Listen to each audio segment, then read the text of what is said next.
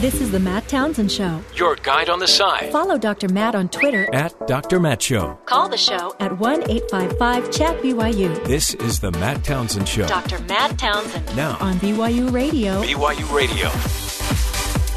Good Thursday morning, everybody. Welcome to the Matt Townsend Show. Dr. Matt here, your coach, your guide on the side. Walking you through life, joined, of course, by Jeffrey Simpson and Terry South. The gang's all here. The apple dumpling gang. Ooh, I love apple dumplings. Is that what we're serving this morning? So fun. Hey, we got a lot to talk about. Today we will be getting into the topic of, do Americans want to buy smart guns? I mean, as opposed to a dumb gun. Smart, like the gun decides whether or not to shoot. Yeah, like so I don't have to make that decision don't myself. Shoot that guy. No, more like smart, like it recognizes the owner and the shooter. And it has a designated shooter that fits the gun, and the gun will only fire. So like Skyfall, the James Bond movie. Yeah, he had a gun. Yeah. Like that. That one's called I think a signature gun, meaning it was reading off his handprint. Yes. And only he could use that weapon, right? I thought you were going to say he had to fill out his signature before he could fire it off. They call it that. And they've actually had several on that show where they that talked would about be that. a cool gun. But there's different models. There's thumbprints. Yeah. You put the thumbprint on and the lock pops off, or there's a watch you can wear and the gun can know if you have that. There's pluses and minuses for it all, but I mean it's more along the lines of, you hear just yesterday another child in a home shot a 5-year-old kid got a hold of its dad's gun and shot their 2-year-old sibling. Happens all the time. Seems like it Doesn't would be a need to smart happen. thing, right? But they have safes as well, and they have a lot of locks, and there's ways to protect it. But it seems like smart gun technology would be really cool. There are forces against it. But what happens when, an intruder enters your house and your right hand is in a sling because you broke your hand and you can't get the gun to work? Your watch that you need to use the gun is across the house. But at the same time, people store their bullets in one end of the house and their gun in the other end of the house. How effective is that? The reality is, apparently, and our guests will talk about this, do Americans even want smart guns? Right. And it seems like the ones that don't have guns think it's a great idea, and those that have guns don't want them. Let me ask you something. Is a bat under your bed enough?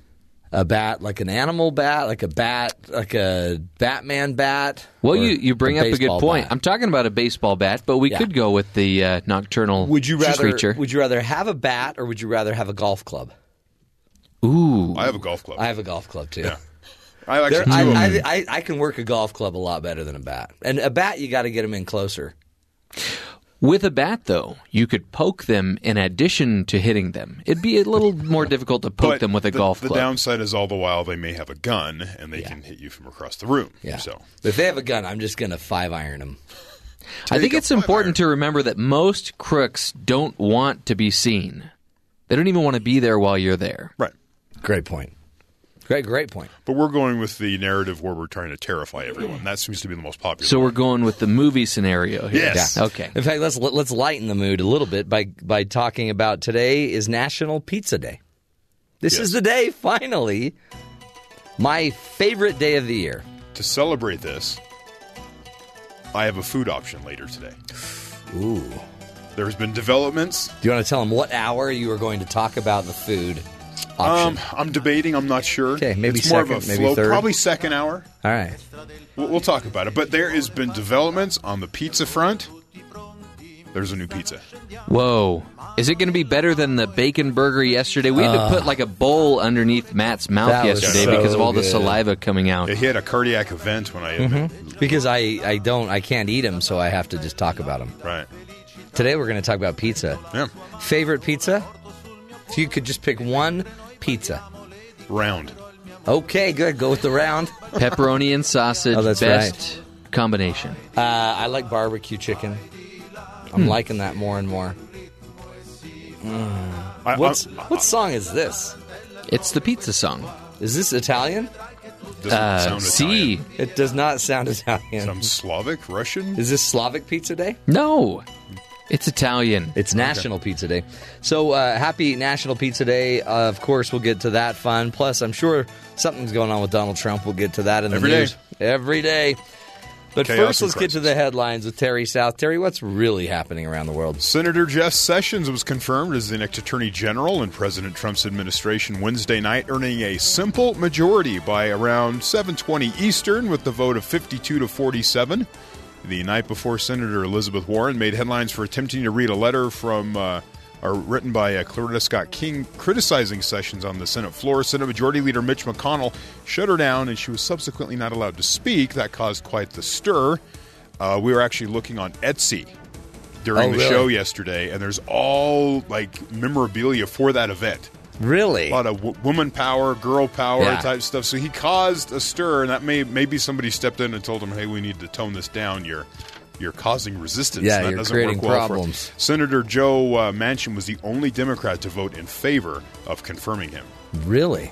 Yeah, so he may have some things to answer He's the for. only Democrat. Yeah, he broke ranks. He's also in a very volatile state where he could lose because it went Trump. Which is why he did that. Yeah. President Trump's pick for the Supreme Court expressed to lawmakers on Wednesday that he was upset to see the president attacking the federal judge who temporarily suspended his ban on travel from 7 Muslim-majority countries. In a private meeting with Senator Richard Blumenthal, SCOTUS pick Neil Gorsuch said it was disheartening and demoralizing to see the president bash Bush-appointed federal judge James L. Robart as the so-called judge after the ruling on the travel ban went against Trump's policy. The president additionally denigrated the ruling as ridiculous.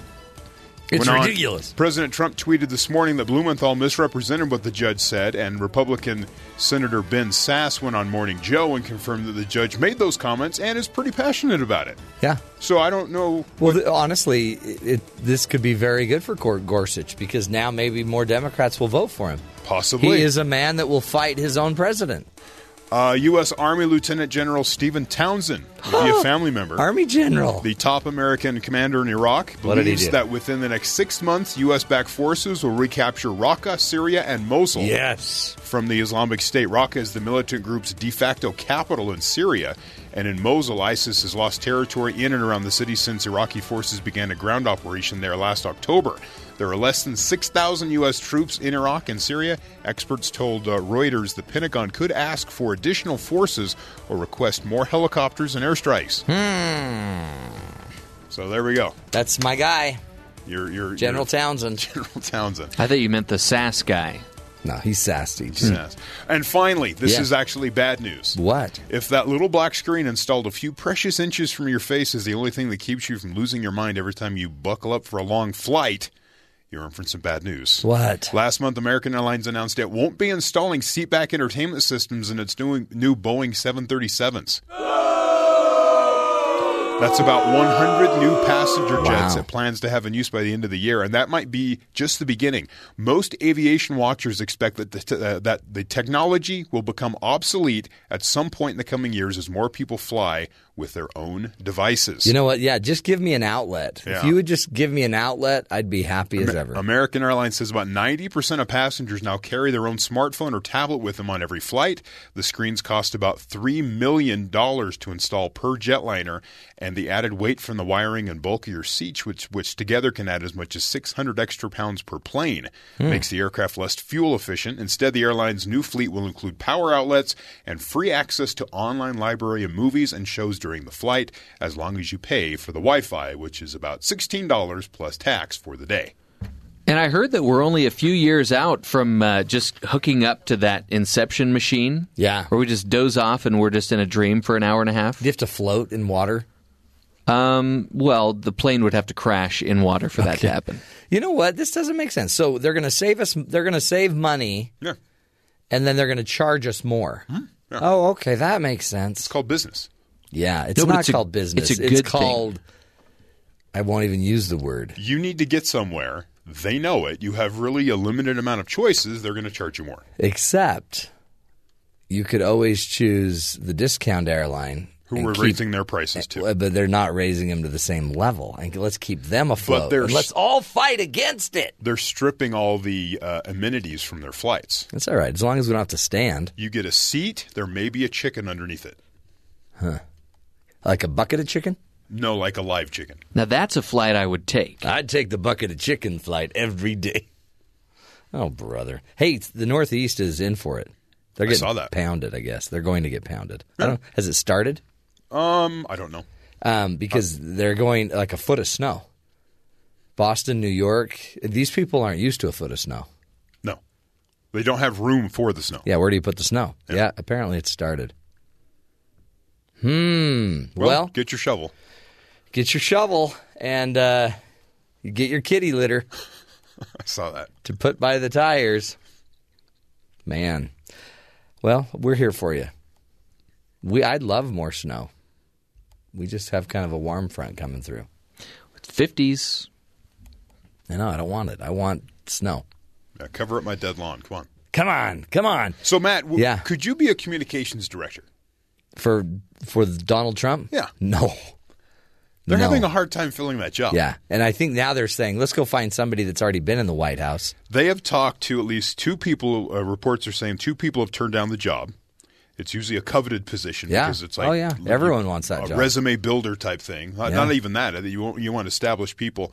Steve Schmidt, John McCain's presidential campaign manager and aide in George W. Bush's White House, explains the challenges with being the comms director for Trump, because the communications director job in the White House has always functioned as a strategic planning job, understanding the necessity of building and maintaining public approval for the president's policies.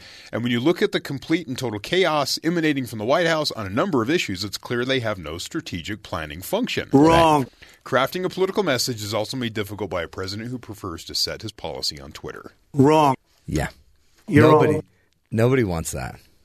And so they've gone to all several established people who've worked in White Houses in the past, and they don't want to. Well, even Kellyanne Conway didn't want to be the spokesperson or the communications director, because she could have had either. Though she endorsed Ivanka Trump's brand yesterday from where she was in the press room, the White House press room. Well, it sounds like a lot of people from the White House are endorsing the brand. Trump. And beating up Nordstrom. When Trump put that on Twitter yesterday, apparently he was 20 minutes into his intelligence briefing for the day. So the theory is that, the narrative is he stops, tweets something out, and then goes back to, the important Okay, now stuff. what were you saying about Afghanistan? How do you spell Nordstrom? I got to get this. Is there an S on Nordstrom's, or is it just Nordstrom? Okay, thank you very much. The generals are like, what? Oh, yeah. That's a problem. And I think it will continue. Remember, it all flows from the top down, right? So what do you think about Trump and the judge? Is that going to be an issue? No. He's making comments saying he's disheartened. I mean, he's going to pull out he's going to pull out the SCOTUS nomination that was the greatest thing he's done, according to him, and it was a beautiful rollout. It was the most organized thing he put together. And I think, honestly, it will bode better for this judge. So Richard Blumenthal said this yesterday, or today, I think it was this morning, clip 2. There's no question that Judge Gorsuch said to me that he found these attacks on the judiciary by the president to be disheartening and demoralizing. In fact, his spokesperson after the meeting confirmed it. He made the statement more than once. In fact, he has made that same statement to a number of my colleagues, including Senator Schumer. But I think that telling me that he finds these attacks to be demoralizing or disheartening behind closed doors is not enough. He needs to make that statement publicly and condemn this attack on the independence of the judiciary. He gavelled it in. So the next question in that interview was, is this a judge who's supposed to be out of the public eye and stay unpolitical? Is he becoming political if he makes some sort of statement other than talking to the senators? Yeah, well, he can't go public, right? Or then he is making public statements. He's just making private. He's supposed to be meeting with these senators. Yeah. So he's just meeting with them and privately saying things, and they're the ones leaking it. Yeah. So that's probably what he'll keep doing. But it's not going to hurt him. No. I mean, Donald likes strong people. In fact, every member of his cabinet has pretty much gone against him now. In some way. In one way or another. Or has a viewpoint that is separate from what he's talked about before. So. Wrong. Yeah. I think, I don't know. It's a really weird position to be in. But it's true. I mean, Gorsuch is like, you shouldn't. He's just saying it's disheartening. It's demoralizing. He's not saying it's evil spawn of darkness. Yet. Yet. We don't know what the future holds. He's just like, it's just demoralizing. If you're a judge and you're doing the best you can, and then you have the President of the United States jumping in, demoralizing. I found this on, it was on Seth Meyers in BC, sat down with Anderson Cooper last night. Yeah. Funny comment here. He talks all the time about how much he hates CNN and how bad CNN is. Right, he calls CNN fake news. Fake news. Right, yeah. But yet you get the feeling he's watching a lot of CNN. Oh, no. He watches CNN all the time. Yeah. I mean, this is not in dispute at all. And because he has texted about people I'm interviewing while I'm interviewing them. I mean, he would do that during the campaign. And then there's, it's on in his offices. Certainly at Trump Tower it was on a lot. And I know, he watches. He watches more cable news than... He watches me on CNN probably more than my mom watches me on CNN. And even though, cable news is very helpful, but there is a place where you can maybe watch too much cable news. Yeah, I mean, you would think at a certain point... I mean, look, I appreciate if he had a Nielsen box, it would be even better. But, but at a certain point you would think, like... There's got to be something more important going on for the president to be doing than flicking around the shows. Apparently not. Should the President of the United States be a Nielsen reporting family to help boost the ratings of cable news? I think it would actually skew the data. That's all we need. Then CNN would be number one. Apparently he does watch it a lot. And apparently it's in a robe, even though he says that's a lie. He doesn't own a robe. I know, that's even scary. Just don't look at the 50 pictures of him in robes on Twitter that people found. Oh, really? Yeah. But he doesn't own a robe? No robes. And apparently Anderson Cooper doesn't value his show very highly if he thinks that there are other important things that he could be doing besides watching CNN. Well, I mean, it's weird. Did you ever hear of, Obama watching TV? Sports. Just sports? He would just try not to watch all the people talking about what he just did. Yeah. But nobody would admit they just sit and watch CNN. Because in the morning, all the people would walk in with all the news clippings of what people said about what he did. So he figured he'd get a break for an hour and watch SportsCenter. Well, if you look at the president's desk, you'll see the newspaper. You'll see a stack of 3 or 4 newspapers on his desk. So these are all the papers he hates. One of those is the New York Times. Well, yeah, because he reads that in the New York Post every day. I mean... But they're failing. But he hates them. And they're failing. But I'm just going to read them. Yeah, well, there's the paradox of Donald Trump. Says one thing, does another. What do you do? Well, we'll take a break, folks. When we come back, we are celebrating National Pizza Day. We're also going to be getting in-depth into the topic of, do Americans want to buy smart guns? All that ahead. Stick with us. This is the Matt Townsend Show, helping you see and be the good in the world.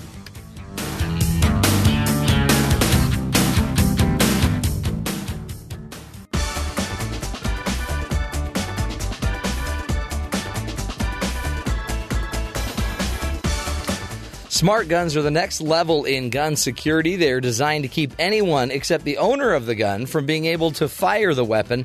But do Americans want to buy smart guns? Dr. Lacey Wallace, assistant professor of criminal justice at Pennsylvania State University, joins us now to discuss some of her research and some of the history about smart guns. Dr. Lacey Wallace, thanks for being with us today. You're most welcome. Good morning. Good morning. Great topic. I think it's super important as more and more, even today, we hear of another, accidental shooting of a child, shooting a child because he got a hold of his parents' gun. Talk about smart guns. First of all, let's define what a smart gun is, and are people really interested in them? Well, to start with what a smart gun is, it's basically a gun with some sort of device included in it or attached to it that makes it so that only certain people can fire it. And there's been a lot of different experiments with some of that technology. Some require a fingerprint.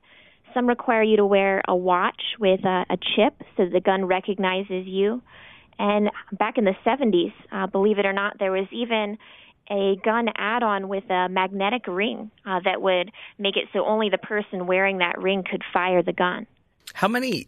I mean, this is fairly new technology. It seems like it's smart to have the gun attached to the owner of the gun or the one that might be trained to use the gun instead of letting anybody just fire it. What is the negative pushback against a smart gun?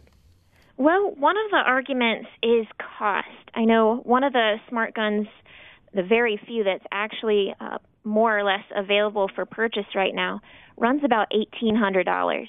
And a comparable gun without the smart gun technology would be about a quarter of that price. Boy. So for some folks, that's hard to digest.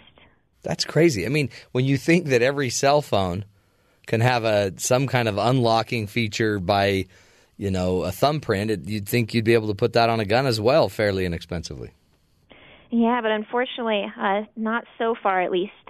And some of it's not necessarily cost, but also concern about what impact it will have. There are currently about as many guns as there are people in the United States. So even if smart guns do hit the market, it won't really change all those guns that are already out there. Right. In fact, talk about that, because that seems to be, as we get into your research, it seems like more and more, if you want a smart gun, it depends really if you're a gun user, if you're pro-gun anyway. Talk about how the country falls out as far as being, a gun user, pro-gun, those that are pro-gun. What are the stats behind those that have guns and those that don't?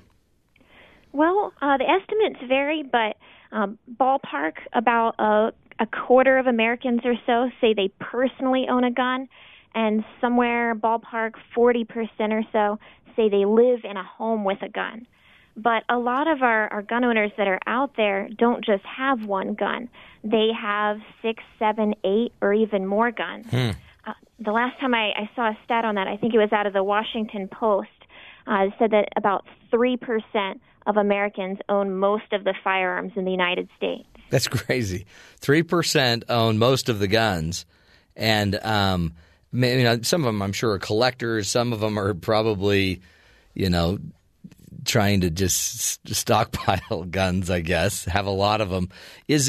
But in your research, you found that there's a certain percentage of people, or those that are actually more prone to wanting smart guns, probably aren't even gun owners. Exactly. In my research, I looked at how people who don't currently own guns feel and how gun owners feel.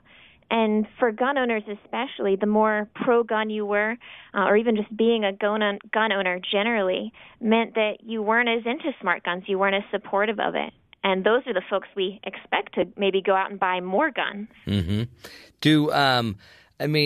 Again, we hear story after story about guns. For years, we were talking about gun legislation, anything we could do to dial back your ability or your opportunity to get a gun, or those with, have better background checks, those with mental health issues, maybe not being able to get a gun.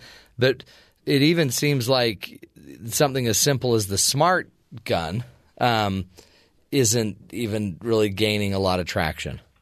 Not really. There is one state that's tried. New Jersey, believe it or not, passed a law back in 2002, and that law is still on the books. And the way it reads, as soon as smart guns hit the market, within 2 years, basically all of your gun dealers are basically required to sell smart guns. Oh, wow.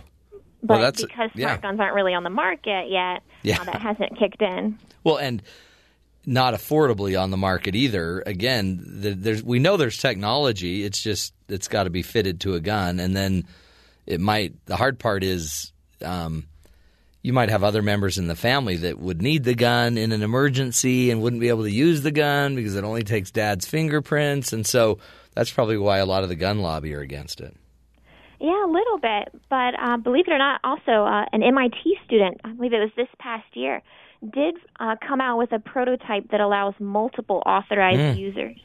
So that may help to potentially, make people a little happier with the idea. Yeah. So in your research, what specifically were you trying to figure out? Well, I noticed that a lot of the polls out there just asked people, do you favor smart guns or not? And they didn't really look at what kinds of people were supportive or not.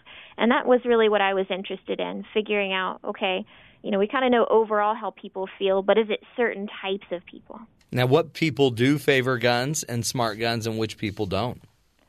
For the most part, you're looking at people who are already pro-gun, already supportive, that are against smart guns. So if you already own a gun or you're pretty pro-gun, you're likely to be fairly resistant to that. I actually didn't find that huge of a gap between liberals and conservatives. which was a little bit surprising. There was a big divide between people who are more independent or moderate and conservatives, but not so much just liberal or conservative. Now, and is that like liberals and conservatives that don't own a gun think alike, and liberals and conservatives that do own a gun think alike?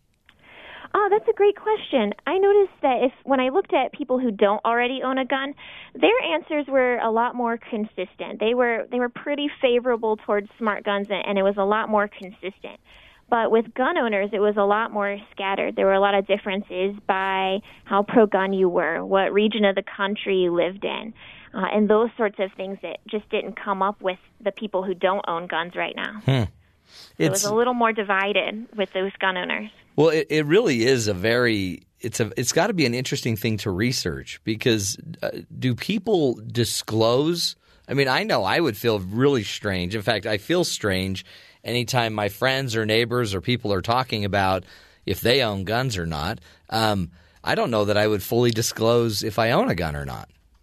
Oh, that's a great question. I mean, maybe to the authorities, but probably not to my neighbor. Absolutely. I actually studied that, and I'm just finishing up that study, actually. And you're absolutely right. When people are in a situation where it's a family member or a friend, they're pretty comfortable sharing that information. But just about anybody else, and it's pretty much a no-go. People feel really uncomfortable with people that aren't basically living in their house or in their neighborhood. Is there, when you look at it as a researcher and as a professor, what's the case for because you're a professor of criminal justice? What's the case for gun for these for smart guns as kind of an impediment to crime? I mean, it seems like it would help if we could somehow lock up these guns by having a very personalized lock to the owner.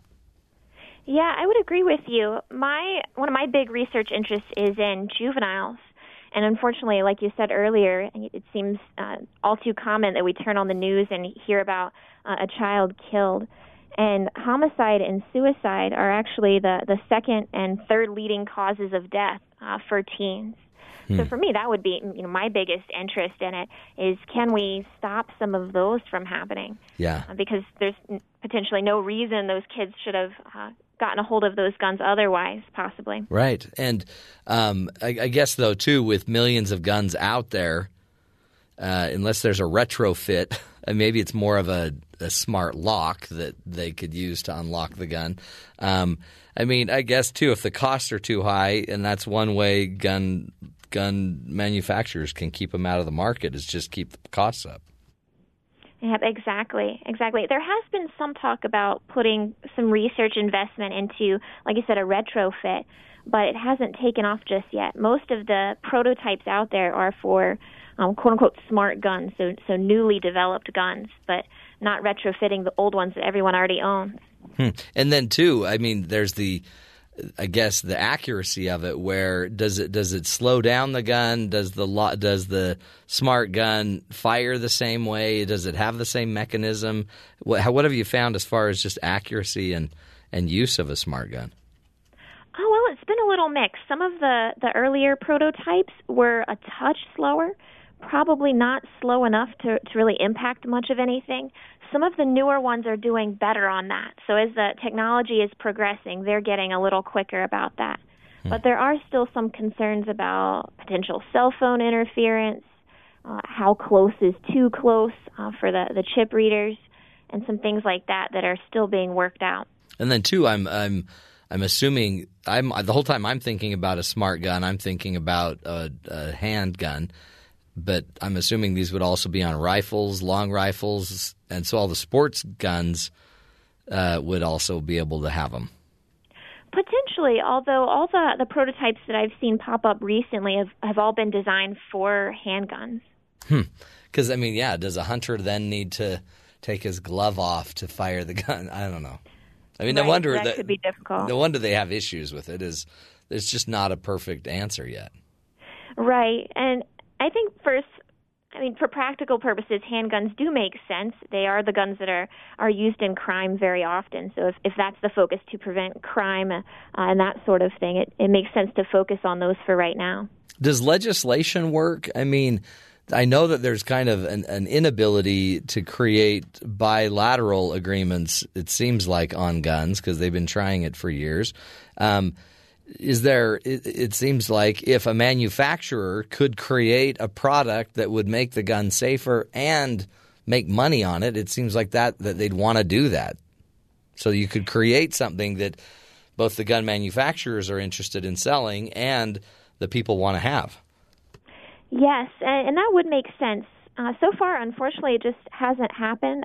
Across the years, the last 10, 20 years, a couple companies have tried to come out with the gun and push it, and there's just been so much political drama, I guess is the word I'd use, that they've had to remove them from the market.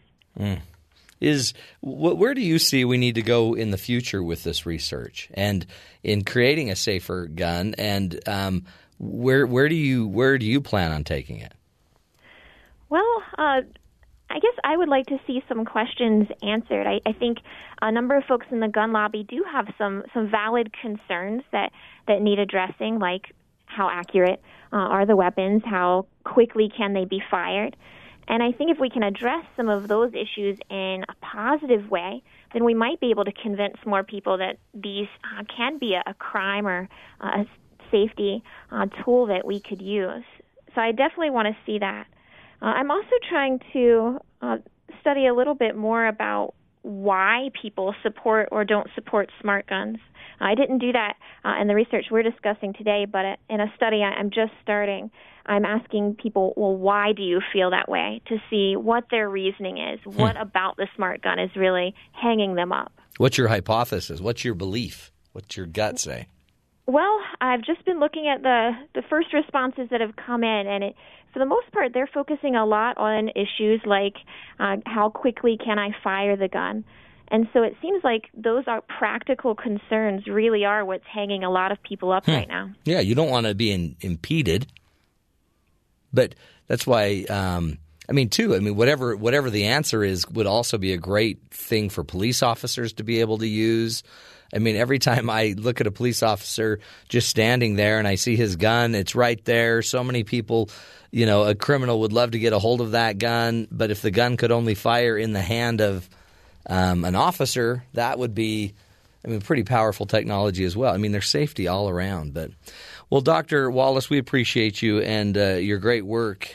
Keep researching smart guns again. And really, trying to make us all safer, I think, is the idea. Again, you either love guns or you don't, and a lot of people I know that don't love them, don't understand them, they've never been around them.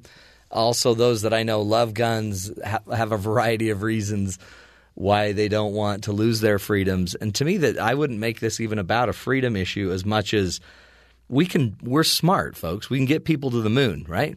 We have a cell phone that has so much technology. Why can we not create a handgun that can protect everyone, right? Not just those firing, but the kids in the same home. And there's got to be ways. And I'm sure it's more complicated than just one side of the argument. So we'll take a break, come back, and continue the discussion, doing what we can to help you live a healthier, a happier life, and really to live a smart life. Stick with us. This is the Matt Townsend Show.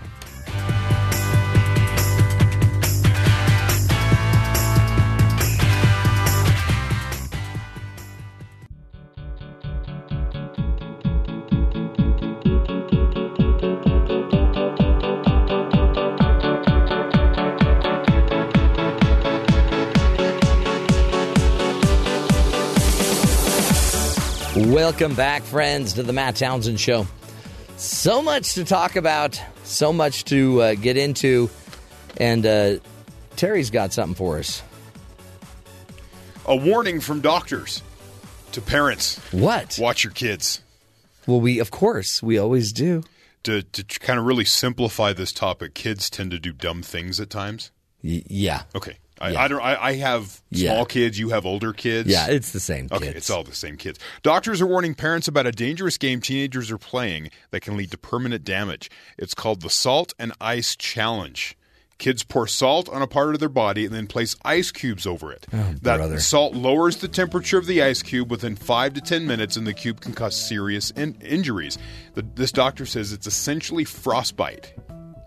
They're giving themselves frostbite. Look, Mommy, I'm getting frostbite. He said the challenge has been around for years, but it just won't go away. Several children have been treated for injuries in just the last year. Some of the pictures you'll see on the internet and YouTube, those kids have third-degree burns from this salt and ice challenge. Oh, brother.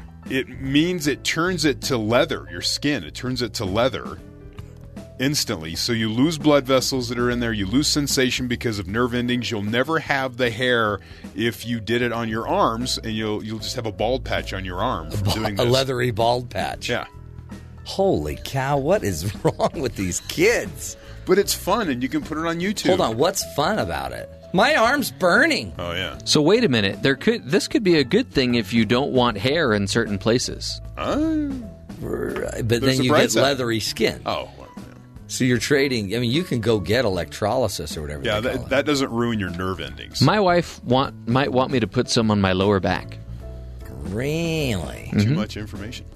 Little salt and ice on the lower back, please. You know, it reminds me of Brian Regan's skit. What do we call it? His comedian stand-up routine about looking at the sun. That you're not supposed to. Yeah. All the kids are like looking at the sun and seeing how long they can count, how high they can count before their eyes burn out. See, that's how you used to pass the time. Yeah, we used to look at the sun. Look, I got up to 4, Mom. And then he walks around. You're blind for an hour or whatever. It makes you wonder, maybe Darwin was right.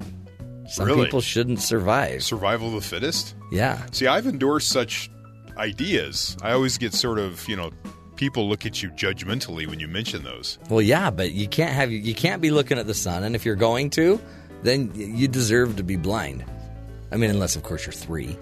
There's only so far you can go with this, though. And ice, another one. How about those kids that do the hot, like the cocoa challenge, and they try to put as much... That's actually kind of fun to watch. Well, no, I know somebody that's passed away. Oh, okay, not doing so that. fun then. They've died. Well, how much cocoa did they... They aspirated... they were eating brownie mix. Oh, wow. Powder brownie mix, and they put it in their mouth and aspirated it and died. Yeah, that's bad. Can't do that. It's much better when you actually make it into the batter. Oh, yeah. And just eat it then that way. you just chug it. Yeah. Now, nothing wrong with that. That just goes down smooth. But don't put it in dry. But these kids do the cinnamon challenge, which is nuts. There's the gallon milk chug challenge. Yeah. That's gross. Can somebody issue like a sleep-in challenge or something? Something simple. Yeah. I don't think I'm going to die from sleeping in. Mine are going to die from having a screen too close to their face. Guess that's like looking at the sun. It could be. So, yeah, watch out for that. The Salt and Ice Challenge. Kids will be kids, won't they? All right, good stuff. We'll take a break, come back. When we come back, we'll do a little Coach's Corner. Selfish thoughts that are killing your marriage. Stick with us. This is the Matt Townsend Show.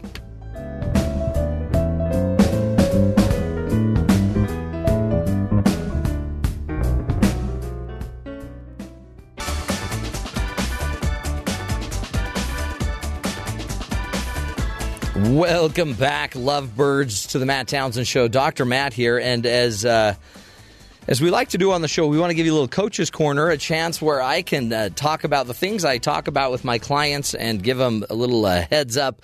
It's easy to get married, right? It's easy to find somebody, life is perfect, everything's great, you love everything about your partner, but there are some things that if we're not careful, we might fall into some selfish activity.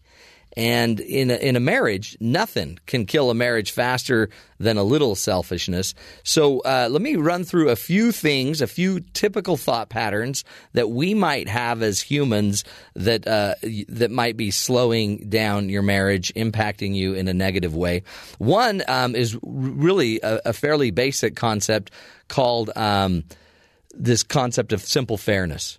If everything you want in life has to be fair, it's got to be fair. It's not fair. That's not fair. In fact, that's an argument we usually hear from second graders who don't feel like, they got as much of the dessert as their brother or sister did.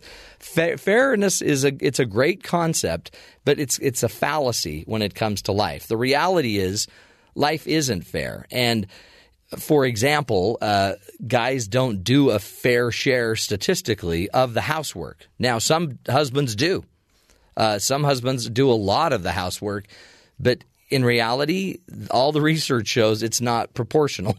Even when we're dating and cohabitating, we tend to do more housework than the minute we get married. All of a sudden, it becomes more of a load on the female. Now, why I bring up fairness as a fallacy is because if you keep hoping for fairness, instead what we maybe ought to be asking for is some equality or some a better term might be just simply you do your share, I'll do my share. In reality, in a marriage, fair would be not always be the exact same amount. And why I also bring that up is because there will be a point where one of you will be taking care of the other in a disproportionate way just because of injury or accident or illness. And in the end of most of our lives, it won't be a fair balance there. So get used to not thinking it's always going to be fair. Another problem we have in our marriages, or a thought that tends to come up a lot, is when we tend to generalize a lot. It's a fairly basic cognitive distortion that a lot of us have, where we think if something happens, in the morning, we tend to generalize that it's happening all day, and then we might see another negative thing, which leads us to another thinking error of negative interpretation. A lot of times when couples are really struggling with each other, they're frustrated, they can't take it anymore, we become what's called a negative interpreter, which means I start seeing only the negative in my spouse. And I'm doing it really as a survival technique, but if all I see in my partner is the negative stuff, that's all that there is.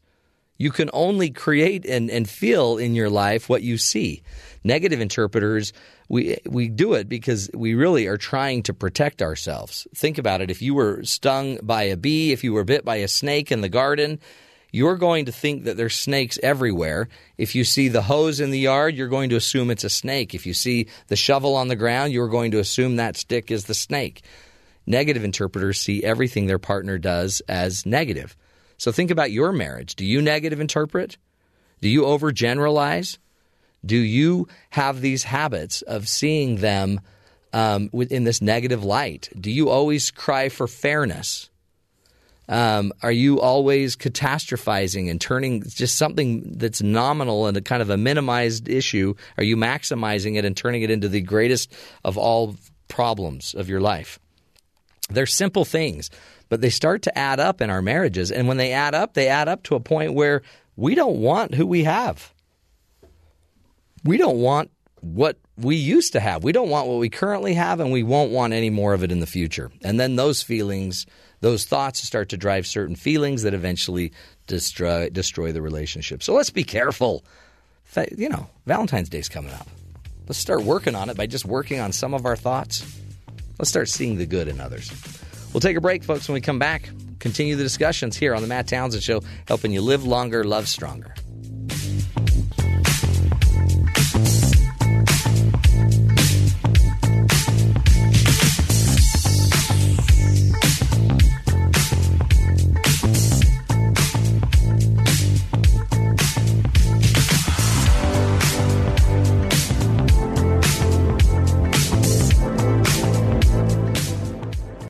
This is the Matt Townsend Show. Your guide on the side. Follow Dr. Matt on Twitter At Dr. Matt Show. Call the show at 1-855-CHAT-BYU. This is the Matt Townsend Show. Dr. Matt Townsend. Now on BYU Radio. BYU Radio. Good morning, friends. Welcome back to the show. Dr. Matt here, along with Jeffrey and Terry, of course. The gang's all here, celebrating National Pizza Day. You gotta love it. So, Jeff plays Greek music? This is Italian music. Oh, is this? Okay. Well, it's Greek to me. Sounds Greek. Opa! That is Italian. Okay. I've gone to the Greek festival locally. Heard this song, I think.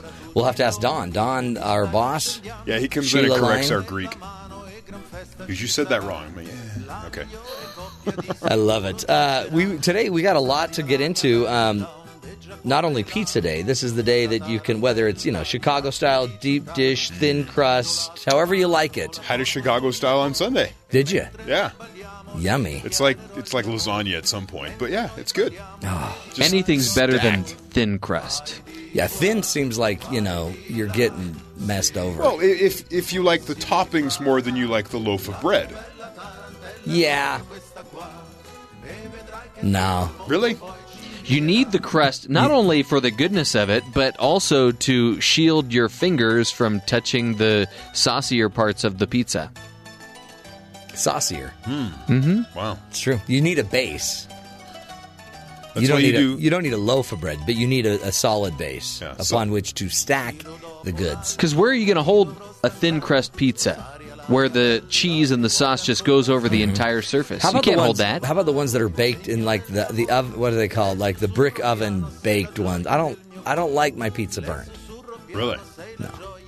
I also don't like it soggy. There's that special happy medium. Yeah. And again, if we can figure out that happy medium, which many pizzerias have been able to figure out, we ought to be able to figure out, like we were talking about last hour, a safe lock on a gun. There you go. Come on. If you can get the perfect pizza, you can get the perfect So safe start lock. with pizza, and then we can achieve world peace. That's what you're trying to say. World pizza. Start with the pizza, and then people will love it so much they don't even want you to move on to the guns. That's right. Who needs a gun? Pass me some pie. Today we will also be talking about anxiety when it comes to math. Apparently math drives a lot of people crazy. Yeah.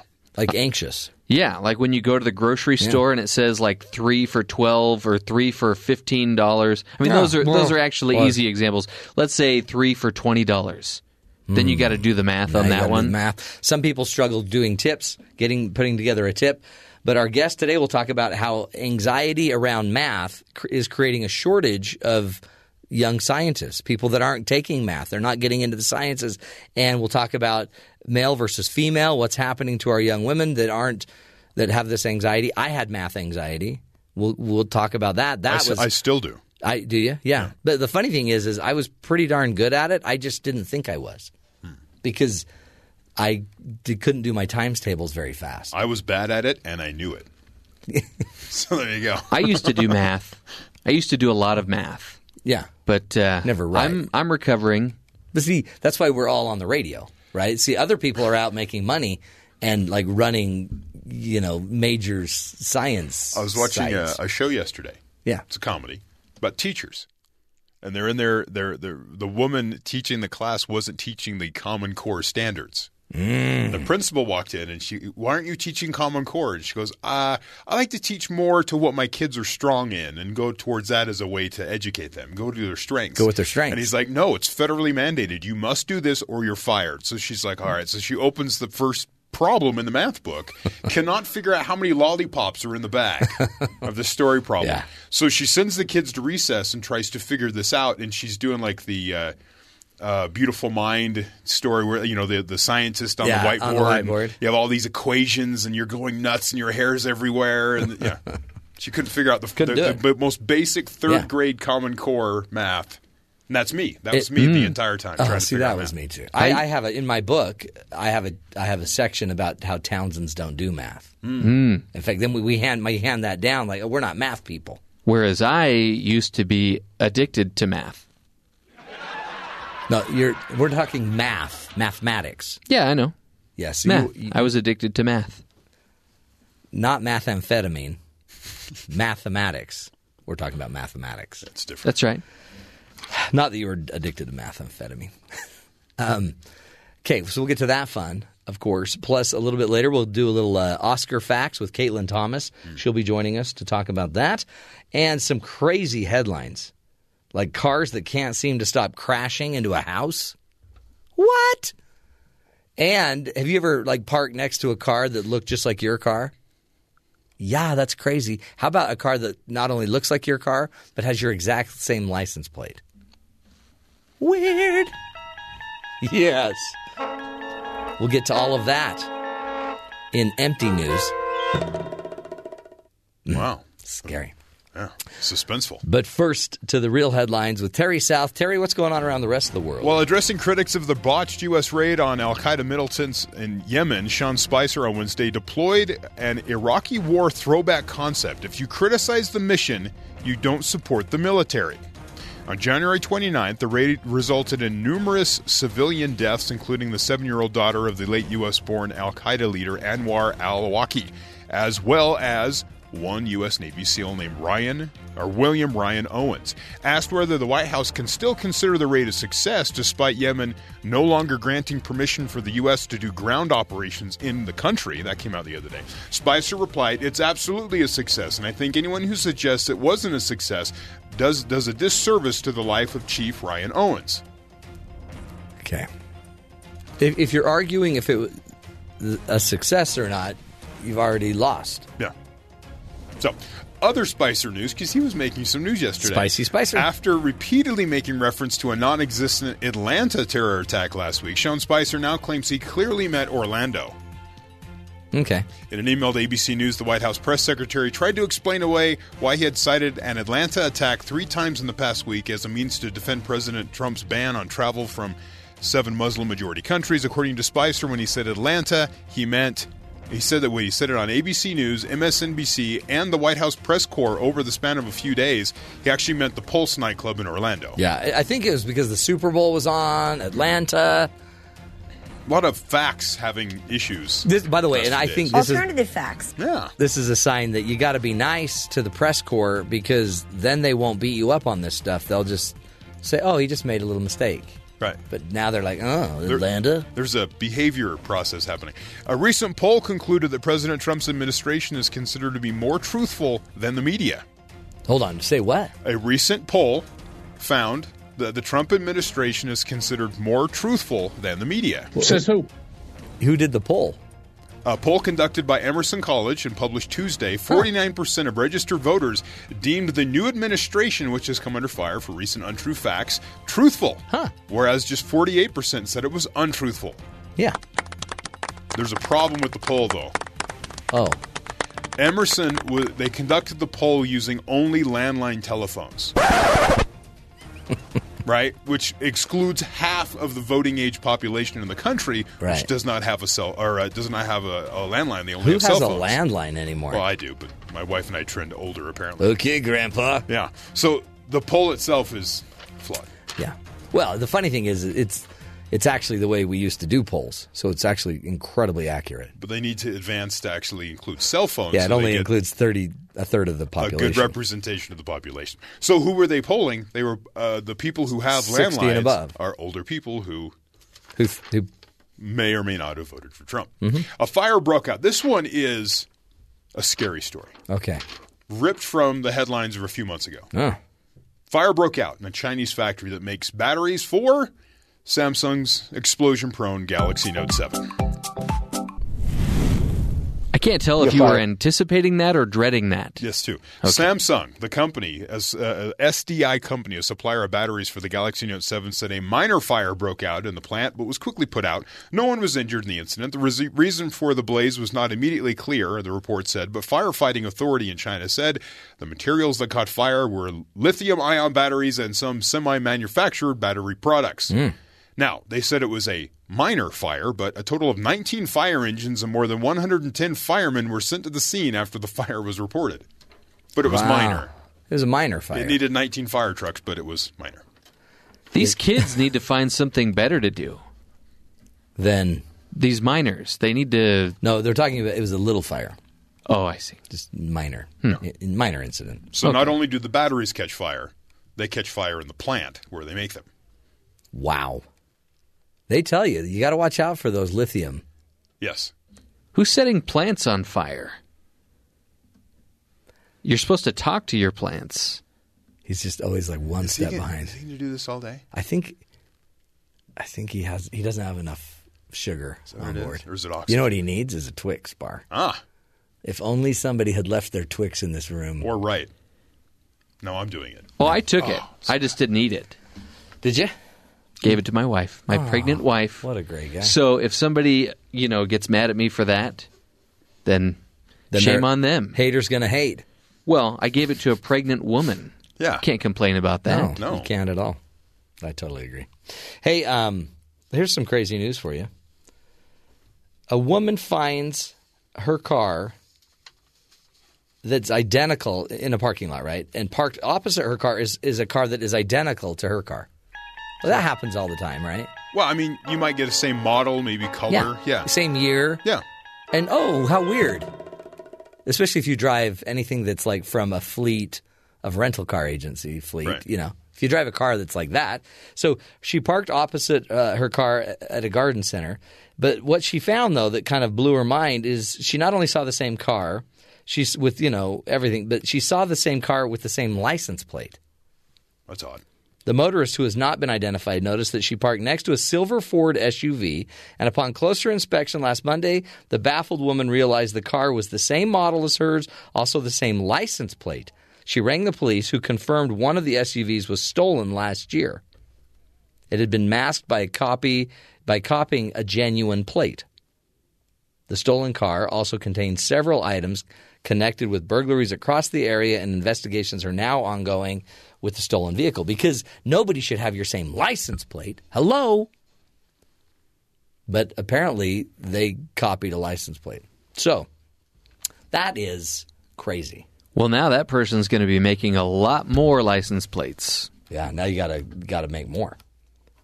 In jail. Hey, by the way, I can't get too specific, but one time I came home from a long trip and I had left my car in my garage, okay? And my neighbors had the keys to our house, and they had made a license plate that reflected a license plate that was on Jerry Seinfeld's show. Oh, and which one would that be? But don't be careful because there was a joke on the show that his friend, the crazy neighbor friend, Kramer, had a car. Anyway, they had put that on my license plate on the back of my car, and I did not know that.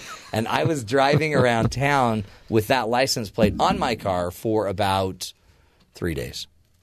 Did you get pulled over? No. But everyone was laughing at me, and it was pretty funny. But you can't say what that was. No. No. But if anybody knows, it's hilarious. And if you're curious, you'll have to look it up. But I can't talk about it. Speaking of cars. Yeah.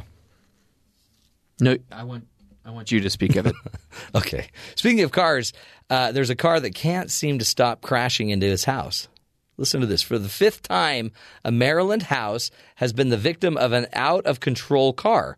When he crashed into the wall, I said, "Another car hit my house," says homeowner Leonard Miller, 88 years old. Miller has lived in the Prince George's County home since 1971. He says early Wednesday morning is at least the 5th time a car has come over a hill approaching his house, lost control, and turned at a corner, causing it to jump the curb and ram into his wall. The crashes typically happen when it's dark out, and Miller says drivers fly down the street near his house above the posted speed limit, and he's tired of it. It's the 5th time. It's got to stop. It's a dangerous corner. Okay, you're not going to believe this. What? They actually made a movie about this. About cars that can't stop crashing into this house? Yes. Really? Hold on, I've got the trailer here. Let's listen. In the small town of Hillcrest Heights, there is a hill, and just over the hill is a house. And when it's dark out, something strange happens. No, it's happening again! Some say there's a madman slashing people's tires. Some believe there are supernatural forces at work. Others think it's just bad driving. But whatever the cause, one thing's for sure. Cars can't seem to stop crashing into this house. Horror. The house that cars couldn't seem to stop crashing into. Man, that looks good. I'm kind of creeped out. I feel bad for the guy. Leonard Miller, he sounded distressed in that trailer. Yeah. What a great title, though. That's going to sell a lot of tickets. Cars can't seem to stop crashing into this house. That's a great... It's hard to name a show, a movie, and when you get a good one... Well, I mean, there's so many movies that have such a weird title that has nothing to do with the movie. It's refreshing every once in a while to just see a movie trailer that has a title that describes perfectly what happens within that movie. Right. You know what you're getting. It's like a press headline, you know what I mean? It's just like the headline. Just go with the headline. Good stuff, folks. Hey, we'll take a break. When we come back, we're going to be talking about anxiety and math. Does mathematics create anxiety in you? How about in your kids? Does it stress you out? Because guess what? It's stressing out a lot of people. And in fact, it's creating a shortage of young scientists. But there is a solution. Stick with us. Walking you through your math anxiety.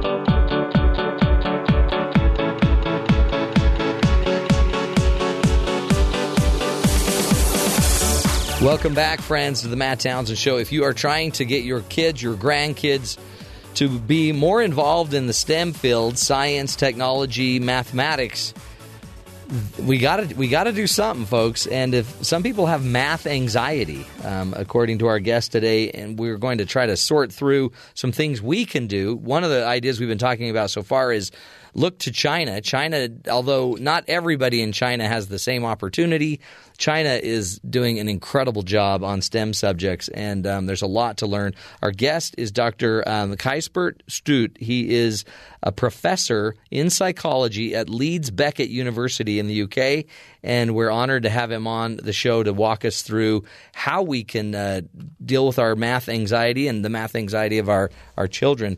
Dr. Stoet, thank you for being with us.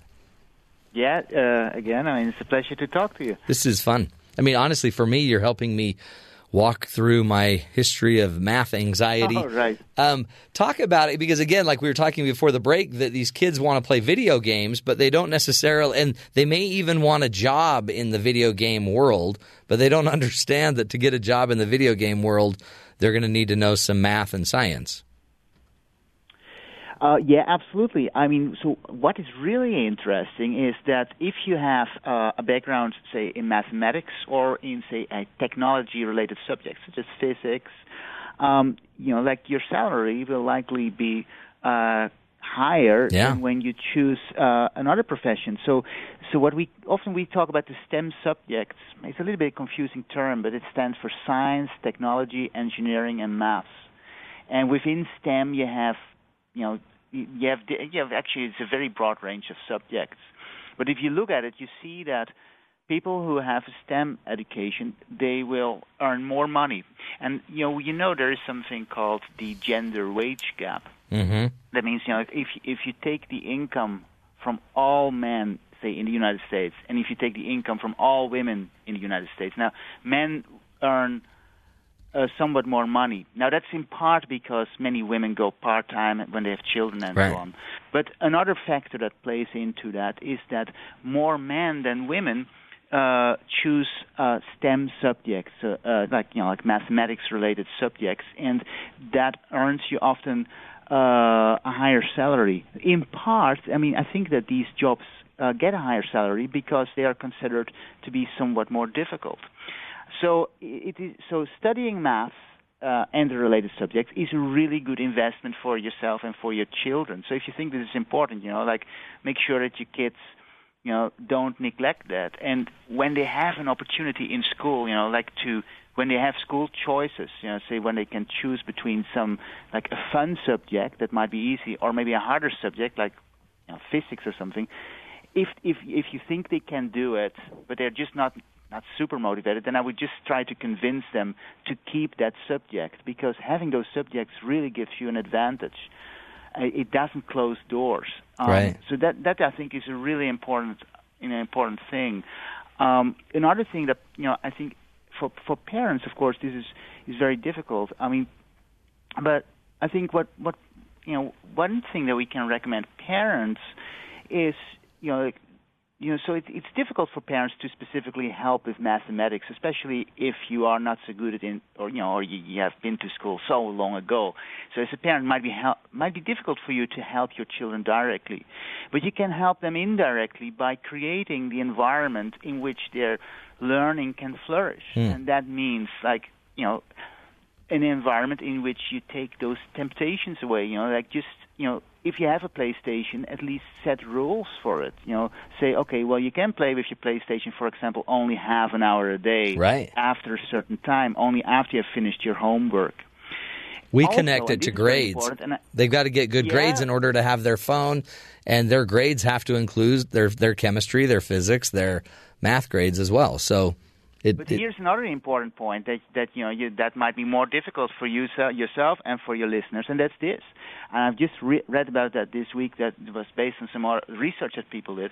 If you want that your children are not constantly on the phone, as a parent, you have to set a good example yourself. You got to model it. If you are constantly on the phone, then you shouldn't be surprised that your kids are on the phone all the time. So this is of course very difficult because we are so used to this technology. So that's very difficult. But I think I think that's something where you need to think about as a parent. So if you want that your kids behave themselves well, you need to do it yourself as well. It seems like it's totally tricky, and one of the problems we may run into is we think that we're either good at math and science or we're just not. And one of the things that China seems to be blowing up is they're going to just get good at it over time. The belief is you'll learn how to do it. It's not just you're inherently born with an understanding. You might have certain gifts at it, but in China, we just keep working at it. We just keep doing it. Exactly. And here's an interesting fact, right? So even the children that are really, let's say the less well-performing children in China, certainly in the urban areas, they still, they are as good in mathematics as your best children in the U.S. Yeah. So because they are so far ahead in mathematics teaching, and of course, one of the interesting things as well for your listeners to think about is this, China has invested very heavily in education for quite some time now. So that means that as a nation it can compete on many levels. I mean, in terms of what it produces. But for them that's good. They are opening many new universities. But in order to be a partner of the same strengths, I think the United States needs to think about investing in education as well. And I think this, if you look at the international rankings for school children, the United States just don't do that well. That is quite scary. Yeah. Now, on the other hand, of course, the universities in the United States, they belong to the best in the world. So, as you said yourself before, that is in part because the United States is an attractive country to live in. So the United States can compensate for these problems by importing people. So, which gets to our big immigration issue, and because we really are, we're importing a lot of people from Asia to our universities to not only go to college, but more importantly, really to run our higher STEM, companies.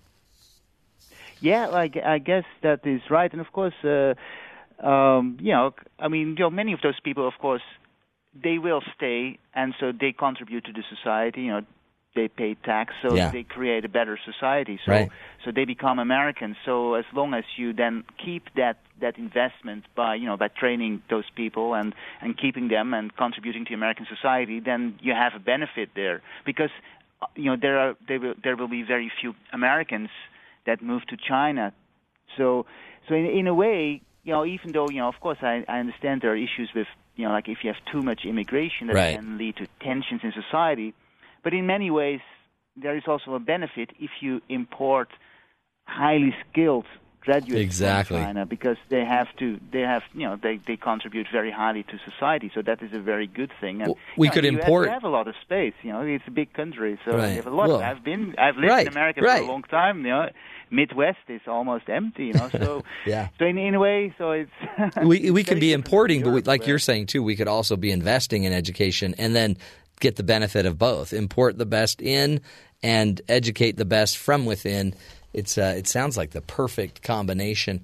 Well, we appreciate you so much and this just your insight into this. We've gotten so many ideas, and really it sounds like one of the most important is parents. We need to lead. We need to lead out. Dr. Gijsbert Stoet, we appreciate all the work you're doing. Keep it up and keep writing about this math anxiety.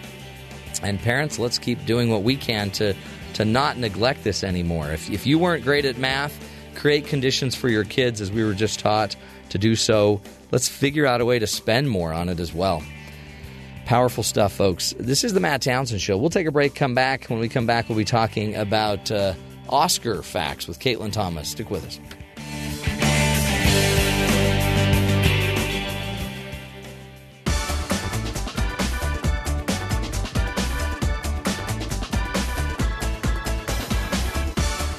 Welcome back, friends. The Oscars is one of the most anticipated and watched events on television, and this year it won't be any different with some big films and some big names being nominated.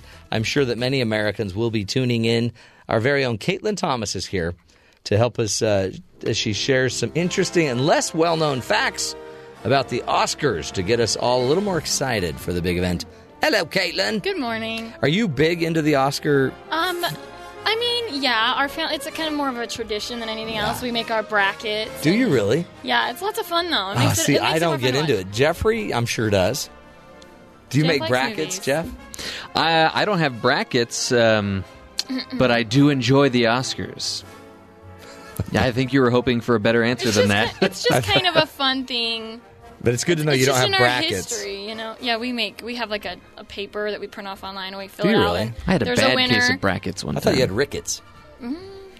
This music, I love it. So, this is, I'm one who I will not be watching it. I know you don't love this, but that's why I wanted to talk about it, because there are some cool things. Give me some deets. Do you know the youngest Oscar winner was Tatum O'Neal, who won Best Supporting Actress for Paper Moon in 1973 when she was only 10 years old. Tatum O'Neal. She was 10. She won an Oscar when she was 10. Great movie, by the way. What were you doing at 10, by the way? Ooh. I was just getting in trouble. I was not, yeah. I was doing math. That's the youngest. The oldest, at 82 years old, Christopher Plummer became the oldest person to win an Academy Award. Yeah. Sorry. In 2010, opposite Ewan McGregor. Really? 82 is the oldest? 82 is the oldest, and then 10 is the youngest. Okay, that's good. What a range. You and McGregor? Ewan. Oh, Ewan McGregor. Ewan. Okay. That's a cool point. So it doesn't matter. It doesn't discriminate. 10 to 82, age, you're viable. Right. Peter Finch for Network and Heath Ledger, The Dark Knight, are the only actors to be awarded an Academy Award after they had passed away. Oh, really? So posthumously. Posthumous. I don't know how to say that word. Whatever. It's good. So there's only 2 that have been given that honor. You think more? Yeah, you think there'd be more. This one's cool. Ben-Hur, the 1959 version. Yeah. Titanic and Lord of the Rings, The Return of the King are the most successful films in Oscar history, each winning a shocking 11 Oscars. The Return of the King is the only one to win every award for which it was nominated. Woohoo! Really? Yeah. Isn't that cool? That's really cool. Because the latest Ben-Hur didn't do so well. No, remember, that was one of our flops. Yeah, but it seems like it'd still be a great movie. I don't know. Okay. So that was pretty cool. That's so really go Lord cool. of the Rings. They won every single award that they were nominated for. That's cool. I think I remember watching it that year because I think everybody was just kind of freaking out. They're good. But not like surprised. That movie was pretty phenomenal. What was the name of that little Lord of the Rings guy? Which one? The funny one? Gollum, and then Gollum walks up. Do you remember when he walked up? Gollum is not funny. Do you remember when Gollum, the scary little Gollum guy, walked up to accept his award and he couldn't even lift it? That was great. And what was he saying to it? My precious. Yeah. Precious Oscar. Oh my gosh. Scary. Actually, that's kind of incredible because he was on a green screen the whole time he would film. He should have been nominated for an Oscar. Nominated. No kidding. Oh, he wasn't? No. That's kind of a big debate in the voiceover world. And it wasn't even a voiceover performance because, like you said, he was on a green he was screen. performing. He acted the whole thing. Jeff does voiceover work, so he's trying to argue for the need for a voiceover Oscar. Yes. Yes. Because it's acting. There have been so many great voiceover performances. Name one. Let's see here. Yoda. That's right. And that was not green screen, so that was just Frank Oz. And wasn't he a puppet at the original? Yeah. Puppeteer? Oh, Puppeteer. don't say that. Now you're blowing it up for me. Oh, you thought he was just some really old guy. Yeah. Okay, moving on to some new facts. What are some other In points? 1940, this one was funny. The LA Times broke the Academy's embargo and published the names of all the Oscar winners prior to the awards ceremony. Oh, that's the way they should do it today. As a result, the Academy introduced the sealed envelope tradition. That's really good. With the accounting firm, whatever the accounting firm is. Way to go, LA Times. You Anderson ruined it for Consulting. the rest of us. Yeah. Yeah. I thought it was Papillon, and Leibowitz. Oh, great law firm. The legendary Alfred Hitchcock was nominated 5 times for Best Director. So I think that's one of the most. But he never won. Never won a single time. See, it's so political. So political. Oh my gosh. He's hated in Hollywood. Yeah. Just has a horrible reputation. They did give him an honorary Oscar. Honorary. Yeah. So it's like a participation medal. Not the same, yeah. Hey, everyone gets one. Hey, give them a jersey. Hey, they all weigh the same. They all go for the same on eBay, I'm sure. Every kid gets an award, a medal, and a T-shirt. Anyway, give us one more. We've got time for one more. Last one. Only 3 films have won all of the big 5 Academy Award categories. It Happened One Night in 34, One Flew Over the Cuckoo's Nest in 75, Silence of the Lambs in 91, and the big 5 categories are Best Picture, Best Director, Best Actor, Actress, and Best Screenplay. Wow! So only 3 films have won every single one. Wait, what was those. the last one again? After Silence of the Lambs. Oh. Silence of the Lambs. Yeah. And One Flew Over the Cuckoo's Nest, and It Happened One Night. So you could see history repeated this year because La La Land has been nominated for all of those. Tied for the most nominations ever. Because it got 11. It's right up there with all of those ones we mentioned earlier. Caitlin, thanks. You're our Academy Award winner. I'm excited. We'll take a break, folks. Come back. This is the Matt Townsend Show. Stick with us.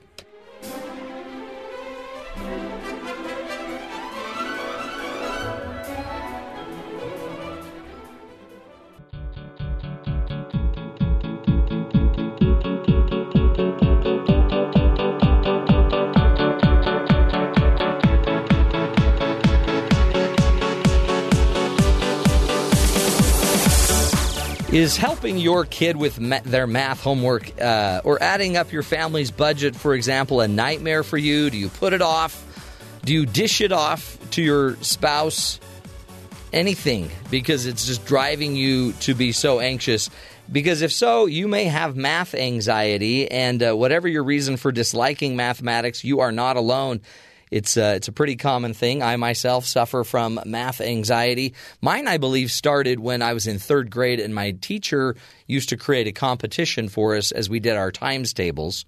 She'd line us up, and if you weren't quickly able to get the times table out and say it first, then these were her exact words, because there were 2 rows. Losers out, losers out. Winners stay in the line, losers out, winners stay in the line, and she'd put 2 lines and we'd compete against each other. So I think I got my anxiety by having math competitions at too young of an age. But our guest today is going to walk us through other reasons why we might have math anxiety, how to fix some of our math anxiety, and the impact it's having on our lives. Joining us today is Gijsbert Stoet. He is a professor in psychology at Leeds Beckett University, and he's been researching a lot about education and how psychology and education interact with each other. Dr. Stoet, thank you so much for being with us today. Yeah, well, thank you for asking me. It's an honor to be on your show. You bet. This is, for me, this math anxiety, this is what caught my attention, because it really, there's a lot of people that are afraid, that are anxious when they're doing math. What are you finding in your research about math anxiety? Well, we have looked in particular at international differences. So there are some countries where math anxiety is higher than in other countries. So that's one thing that we look at. And we are interested in this because mathematics is, of course, very important for international competition. So, for example, there's a competition, say, with China, which is a very highly productive country. Right. The United States wants to be such a country, and many European countries as well. So it's important for all the countries to make sure that children are good in mathematics. And mathematics anxiety can be sort of like an obstacle that keeps children from choosing mathematics and related subjects. So that's actually that's one of the main reasons why we looked into this. That's right? good. And so one of the things that we were particularly interested in are the differences between boys and girls. Yeah. Because girls turn out to be more anxious of mathematics than boys, and also again, that can lead to loss of talent. So people might not choose mathematics because in school because they're afraid of it. So people might actually not choose it for the wrong reason, because anxiety is never really a good reason to base your decisions on. So well, the story that you told actually just about your school, that's a terrible example of what teachers can do, because I think nowadays probably teachers are much more sensitive to those sort of things. And everything, it doesn't, there's a time and a place for competition. It just might not be, when you're doing your 3 times tables in 3rd grade, maybe at the end of the year, maybe, but talk about it, because anxiety, and it's funny, I never would have maybe called it anxiety until I was a little older, but you have a background in cognitive psychology. Is it the same manifestation as just, social anxiety or generalized anxiety? Yes, certainly. So math anxiety as such has been studied since the early 1970s. Actually started in America. And, people think that it is certainly related to other types of anxiety. Now, I think there are extreme cases. There's some people who are, really extremely afraid of mathematics. So those children, they might be unusual, so that they really would get sweaty and nervous and so on. So there are some researchers who say it is related to sort of like general test anxiety. So some people might be generally afraid, like being tested. It can be an unpleasant experience. But on the whole, psychologists sort of take this type of anxiety as a separate type of anxiety from the other types of anxiety that you just have mentioned, such as social anxiety. Now, what can you do about it? Of course, your listeners would be interested in hearing about this as well. Yeah. And so one of the first things that researchers have asked is, well, what causes what? And this is an important question. Are you math anxious because you are bad because you're not so good in mathematics, or is it the other way around? Are you bad in mathematics because you're anxious? So that is actually, it turns out that is actually a very difficult question. It is like a chicken and the egg question. Right. What comes first? And the reality is that we don't know for sure what the story here is, because it's almost impossible to investigate. So there are some people who have done research on exactly that question, what causes what, and they think that it's actually the mathematics ability itself that, or lack thereof, that causes the math anxiety. So if you're not so good in mathematics, then you're more likely to be afraid of it. So one of the things that we can do in order to reduce mathematics anxiety is actually to give people more training in mathematics. And of course, sensible training. What your teacher did, that example, that is very bad. So certainly things such as confidence play a role in it. So if you break children's confidence, which they did with you in school, well, and it seems like they set you up for a really bad start. Right. So that's also, and I think, but as I say, I think nowadays the teachers are far more sensitive of these issues. Things have changed so much in education. Of course, today we don't have physical punishment anymore, and it's actually, if you think about it, it's not even that long ago that probably would happen in school, like maybe 50 years ago, where like a teacher would just smack a child.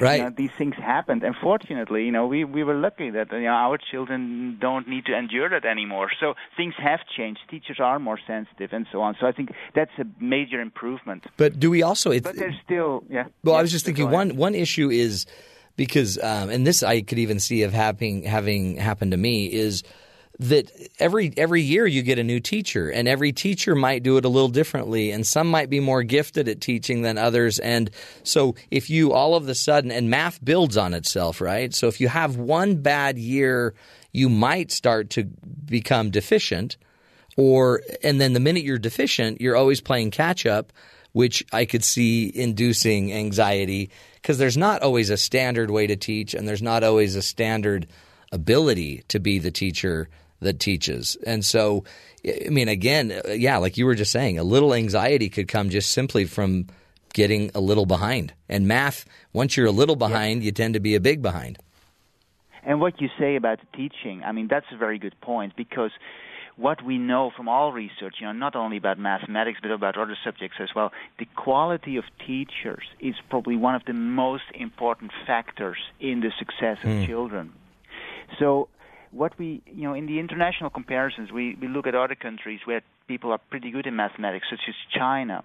And there, the teaching is very different. So the teachers, for example, that teach the kids, they are specialized on their subject, whereas in many Western countries, teachers are more, they can do a little bit of everything. And they teach an age. Super specialized. Yeah, right.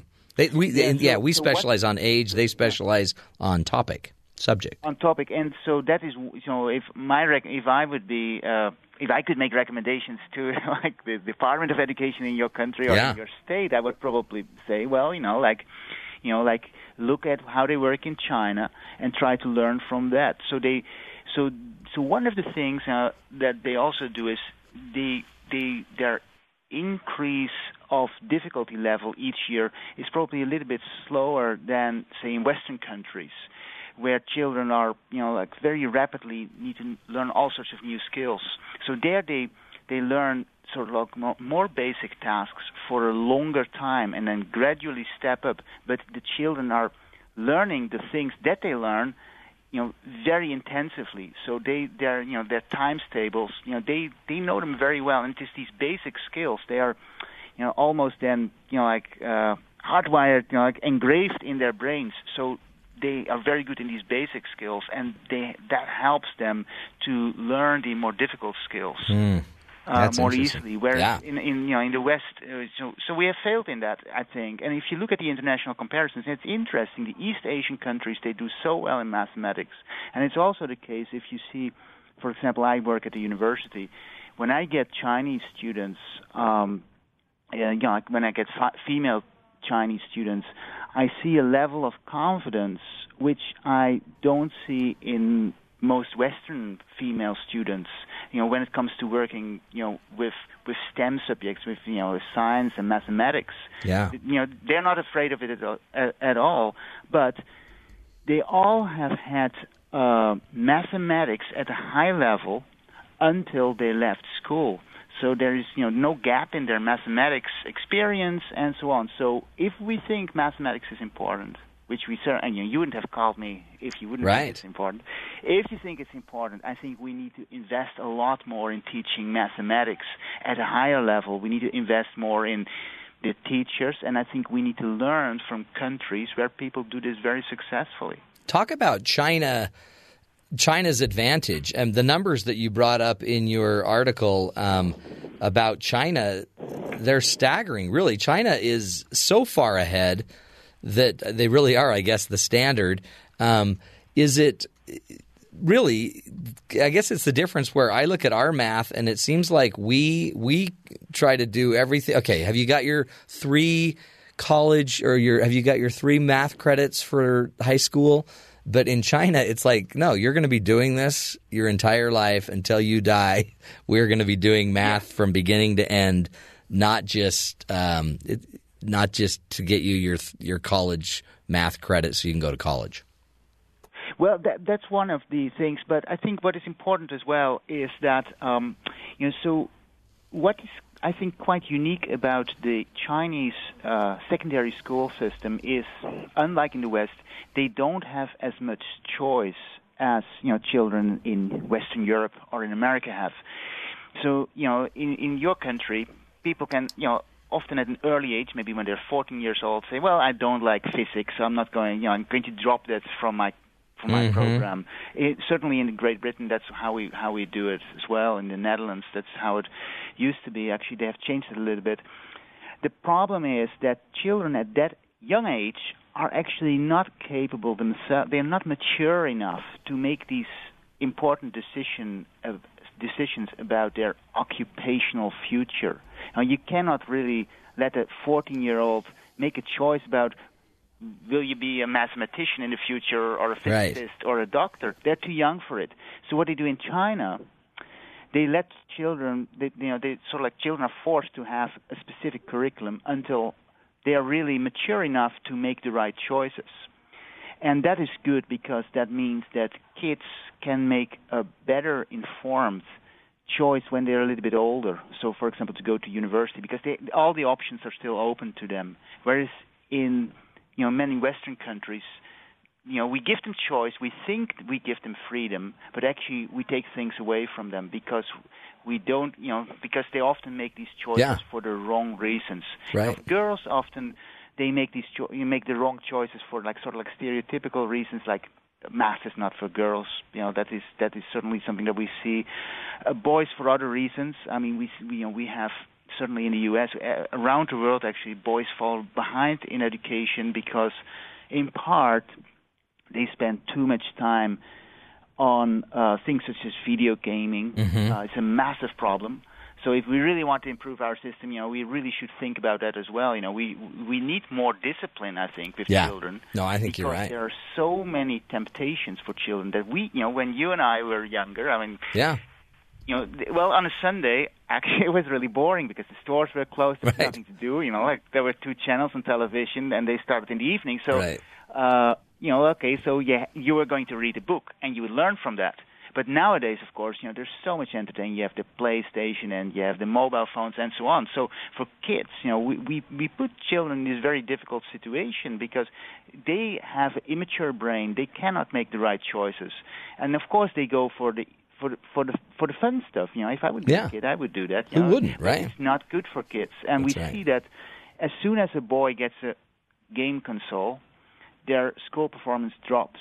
Not just in mathematics, in everything. So that's something where I think we really need to, so it's a new phenomenon that we are seeing, but we haven't, as a society, we haven't responded to it yet. Yeah, we haven't addressed it the way we should. Let's take a break. When we come back, more with Dr. Gijsbert Stoet, and we're going to continue this discussion about math anxiety and some solutions we can have around it, folks. It's a real deal, and we got to pick up our game. If not, we won't have a future in science and tech. This is the Matt Townsend Show. Stick with us.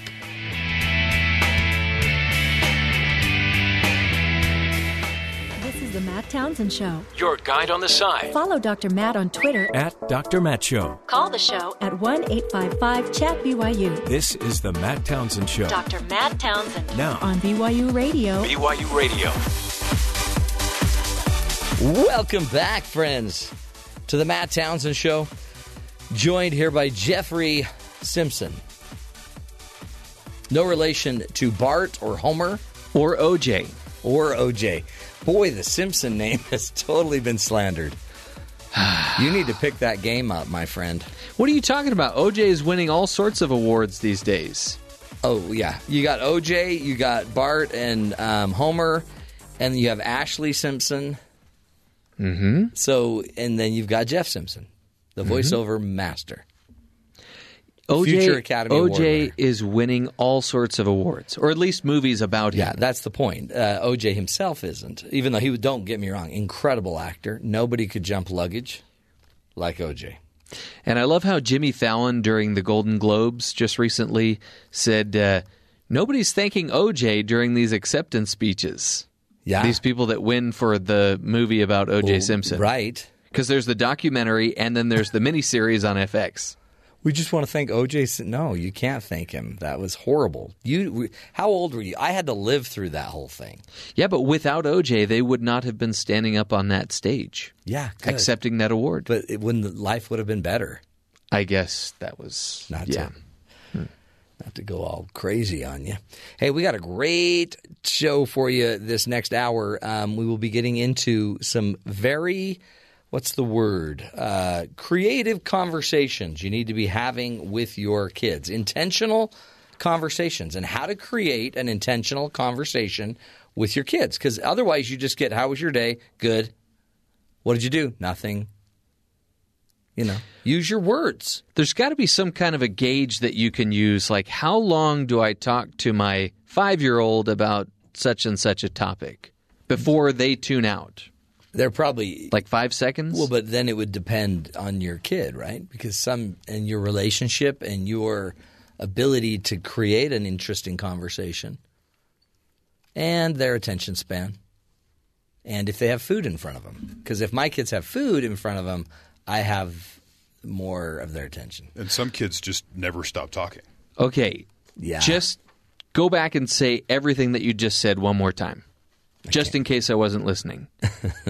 Wow. I think I see the problem here. We will be talking about intentional conversations with Heather Johnson, plus, of course, visiting our good brethren from BYU Sports Nation, find out what's coming up on their show at the top of the hour. We'll get into a hero story, and we will be deciding if this music is actually Italian or Greek. Because today we're celebrating National Pizza Day. Okay, here it is. Listen to this. L'orchestra del paese ci vuole far ballare e allora tutti pronti in pista noi scendiamo mano nella mano. It does sound a little more Greek. Sounds a little more Greek. Mano is hand in Spanish and I think Italian. We'll find out. Don, I'm sure, is listening to it, and Don will then send a report and probably a couple of his strong arms to come talk to you about it. He's got some people that work for him. Yeah, that's pretty much Greek, guaranteed. But we are celebrating National Pizza Day, the day that you, whatever the size crust you like, whatever toppings you want on it, still, today we celebrate the joy that only pizza can bring. You telling me the Greek don't make pizzas? They do. Greek pizza. Yeah. They also, today's the day you celebrate the burning of the roof of your mouth, that loss of feeling, that numbness. Or freezing part of your mouth, depending on what part of the Hot Pocket you're biting into. But Hot Pocket, it's not Hot Pocket Day. And just to keep that clear. But some people might consider that pizza. Yeah. And they're called delusional. Mm-hmm. Today, grab a pizza pie, share it with a friend, invite over a neighbor, and just share the joy. Don't throw a pizza on anybody's roof? No. Why? Nobody know that reference? Breaking Bad. Mm-hmm. I don't watch stuff like that. Weird episode. He just tosses a big pizza on the roof and it sat there for a while. It's weird. And apparently Vince Gilligan, the creator of Breaking Bad, had to tweet to his fans saying, stop throwing pizza on the Breaking Bad house because the owner of the home was getting fed up with it. People getting fed. They visit this home in New Mexico and just drive by and kind of stare at it like, that's that house. That's the house. But, of course, they just took outside shots of the house. The inside was some studio somewhere else. That's so sad. Yeah. I've been there. I did not throw pizza on the roof. Don't you hate it when your house is more famous than you? It's rough. Like the Brady Bunch house. It's hard. Right. It's really hard. So we'll get to all that fun. The Poltergeist house. The Poltergeist house. Yeah. Sorry. Bates Motel. Home Alone. Mm-hmm. But first, to the headlines with Terry South. Terry, what's going on around the rest of the country? Luxury department store chain Nordstrom on Wednesday addressed President Trump's public chastising of their decision to drop his daughter Ivanka's brand by reiterating it was solely due to her line's poor sales figures. My daughter Ivanka has been treated so unfairly by Nordstrom. She is a great person, always pushing me to do the right thing. terrible, the president fumed on Twitter. So apparently we're supposed to make business decisions on if someone's a good person or not. Not if they actually move a product that people want to buy it. Did they at least say, we're going to put your line at Nordstrom Rack? No. Oh. His press secretary, Sean Spicer, claimed that the president acted appropriately because Nordstrom's decision was a direct attack on Trump's policies. They were saying that because Nordstrom put out a letter to anyone, to their staff, to all their employees. If anyone's been affected by the immigration issues, please let us know. We'd like to help. So that means they're attacking him politically now.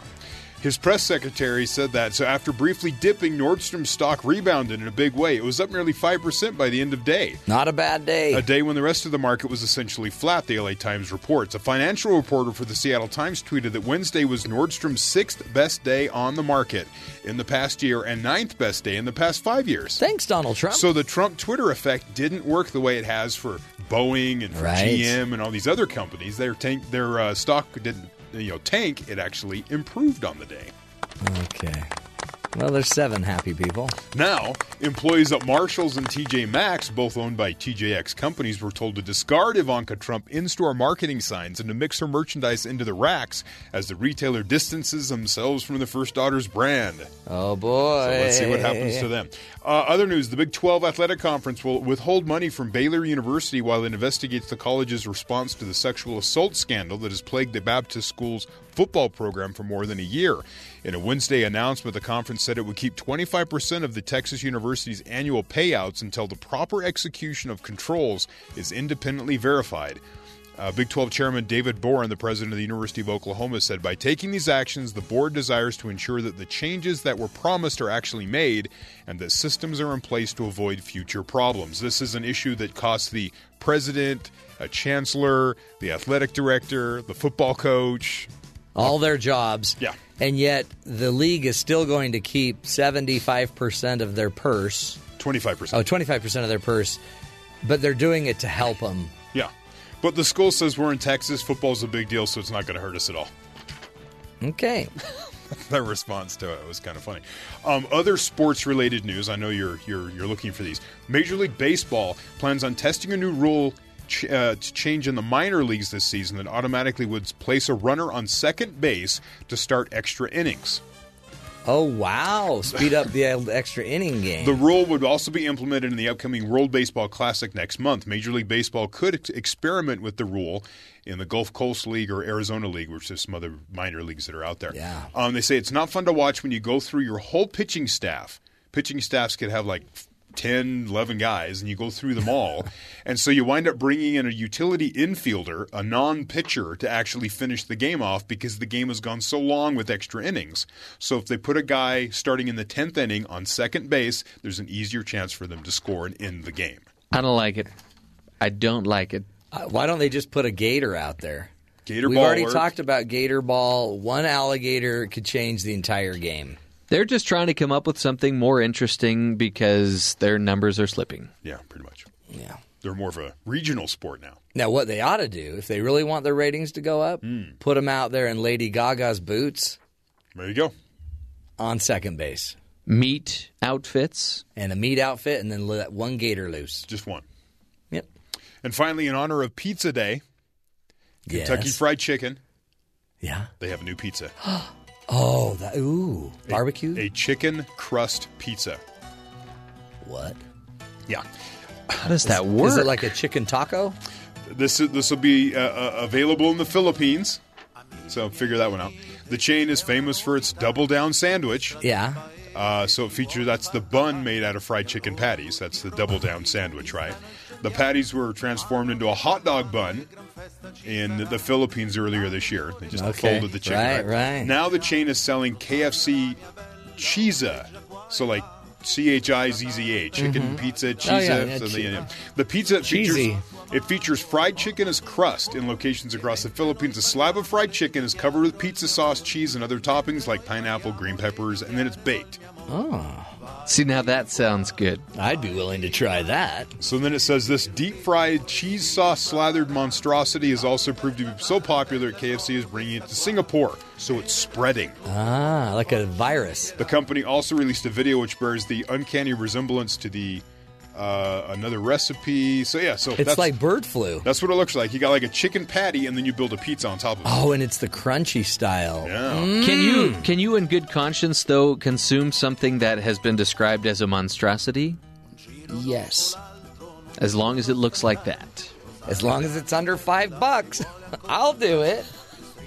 Oh, that's good. Okay, we'll talk to Sports Nation about that. So a chicken patty, and then you put tomato sauce on it, and cheese or whatever you want. You just kind of build up kind of a personal pizza. Sure. Yeah. A cheesa. Yeah. This is great because there have been times when I couldn't decide if I wanted fried chicken or pizza. Yeah. And now I can have both. I couldn't decide if I wanted heart bypass surgery or if I just wanted to die in my sleep. Right. So now I just choose the cheesa. And I can have heart bypass and die in my sleep. Both. Why? Why not? This is a wonderful country. You can have it all. This is actually in Singapore. Yeah, so it's really not here. It's not in our country yet. I think the FDA won't allow it in the country. You can't have chicken. You can have chicken or you can have pizza. You can't have chicken as your pizza base. I appreciate the Greek music playing behind the pizza story. Yeah. I'm telling you, Don's going to come down here. He's going to back me up. He's going to back you into a corner, and then we'll have to turn off the radio. That's what's going to happen. It's going to get ugly. Hey, talk about sports news. Massachusetts couple names their son that was born during the Super Bowl. They named him Brady. They should have named him Gronk for Gronkowski. He wasn't playing, but Gronk is a better name, I think, for a kid. Can you believe that?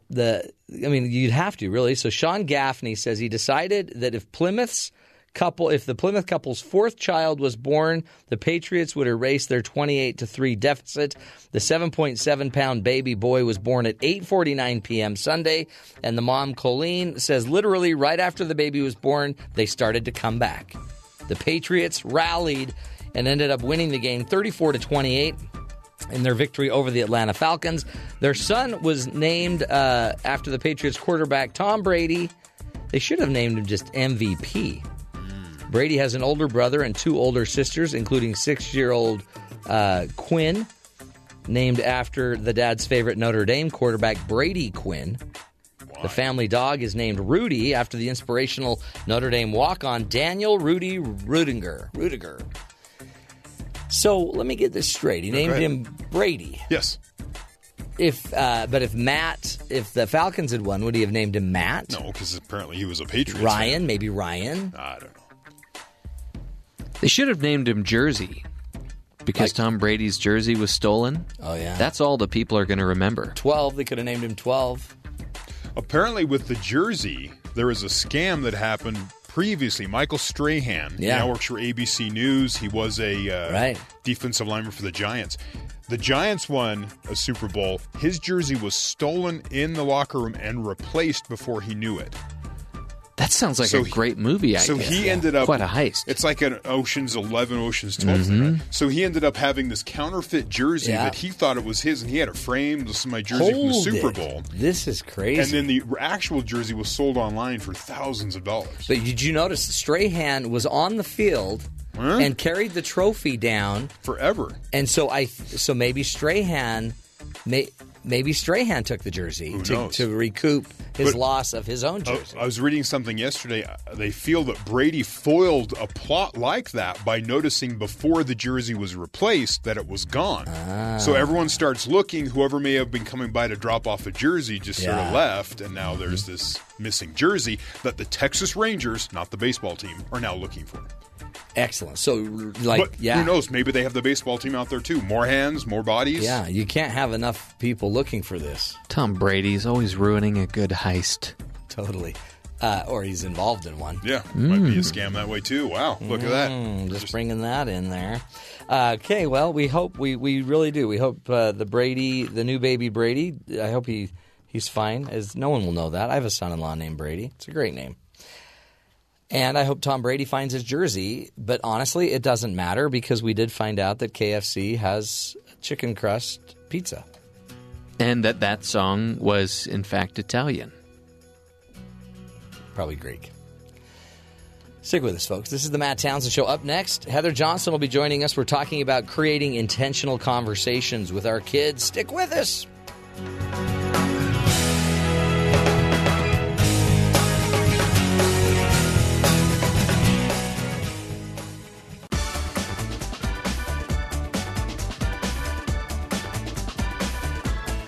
Welcome back, friends, to the Matt Townsend Show. In studio with us is Heather Ann Johnson, Hatch, we call her.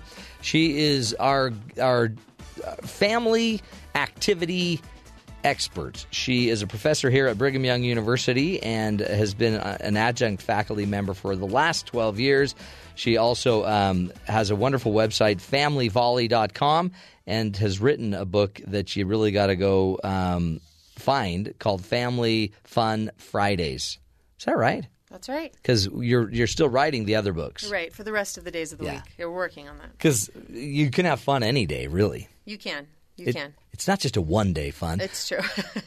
We should be having fun every day. We should. And the fun thing about today's discussion, you're going to teach us how to create an intentional conversation with our kids. Yeah. Which is hard because sometimes they don't use words. They don't use words, or they don't come to us. And the hard thing is, and we can get to this as we work through today, we expect them to. Yeah. And we kind of set ourselves up to fail a little bit because we have this expectation of them, and when they don't meet it, we retreat. Oh, yeah. Instead of recognizing that we're the adults with more experience and more knowledge, and we actually need to go to them first. We're the big people. We are, and we need to be big, right? And instead of acting like we're 13 and are in junior high and treat them like junior, right? Yeah. And sometimes we get our feelings hurt, right? Or we have a little pride, or we're tired. They don't know how. They shouldn't know how to do this because that's your job, just to teach them how to have conversations. So when they go through something difficult, they might just rather go to their room. Right.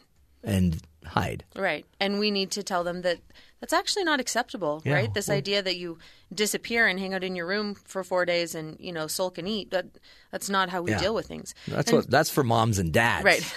That's our job with the Ben and Jerry's, not our kids, right? Right. So there's a number of things we can do, but I think the first thing we have to realize is if we want this to happen, we have to decide we're going to make this happen.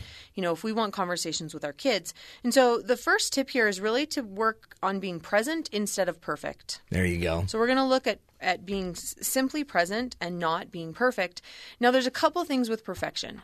The first is that if we're so focused on perfection, whether it's in our homes or in our relationships or with our families, there isn't enough space in our brains and our hearts to actually pay attention to anything else. Right. Perfection is impossible. I'm sorry to say it, but it is. It's not happening. It is never, ever going to happen. And so when we're striving for something that can never happen, there's no end to that. So we don't have room to recognize, someone needs something else.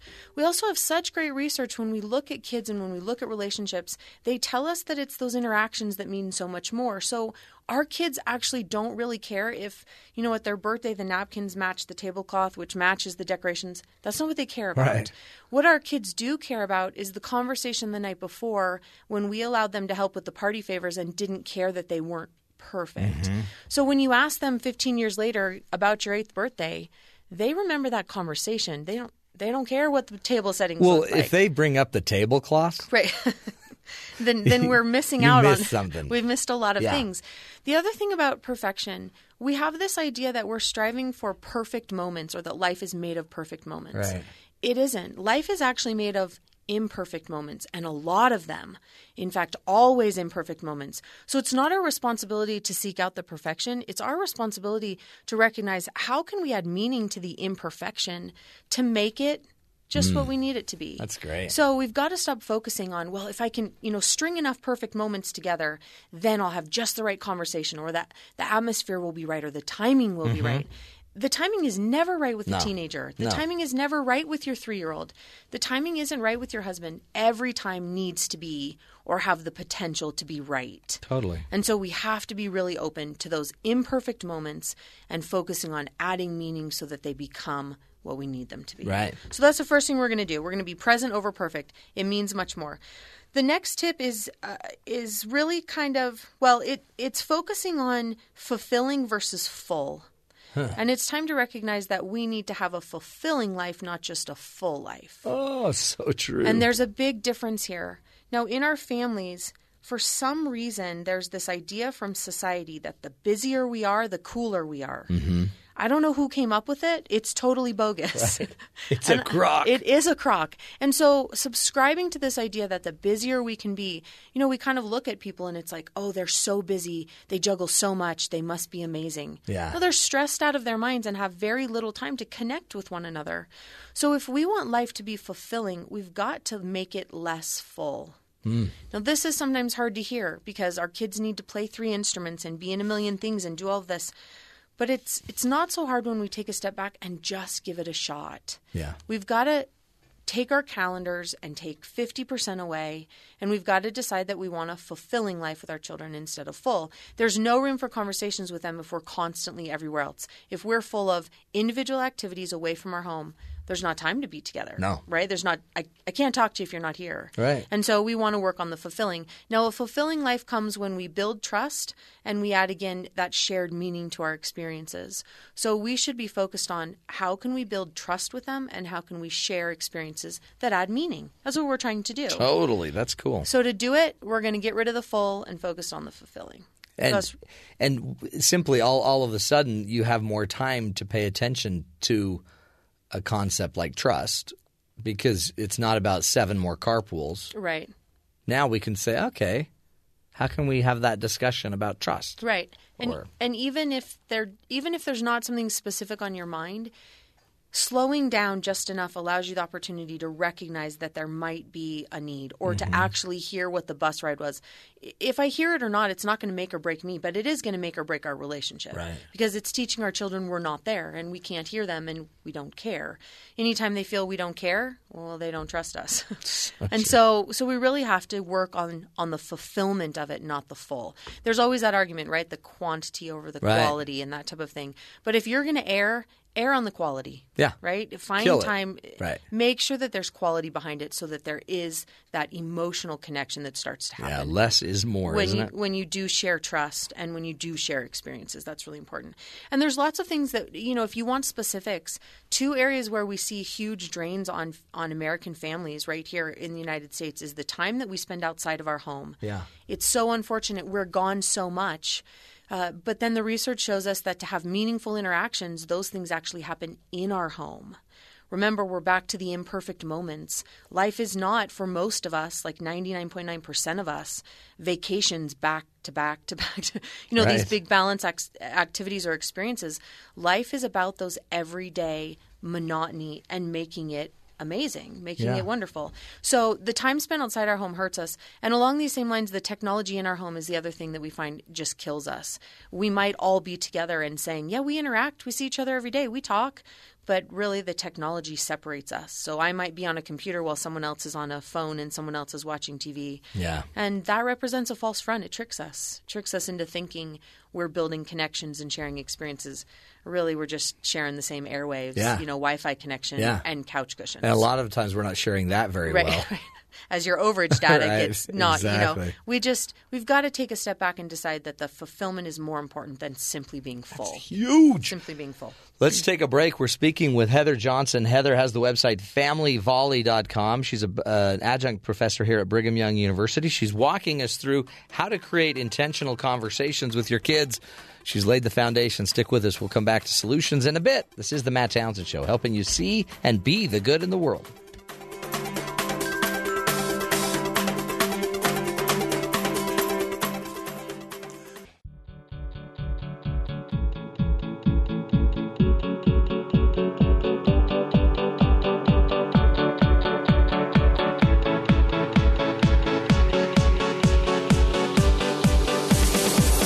Welcome back, friends, to the Matt Townsend Show. Hey, in studio, Heather Ann Johnson. She's got the website familyvolley.com. You're going to want to go check that out.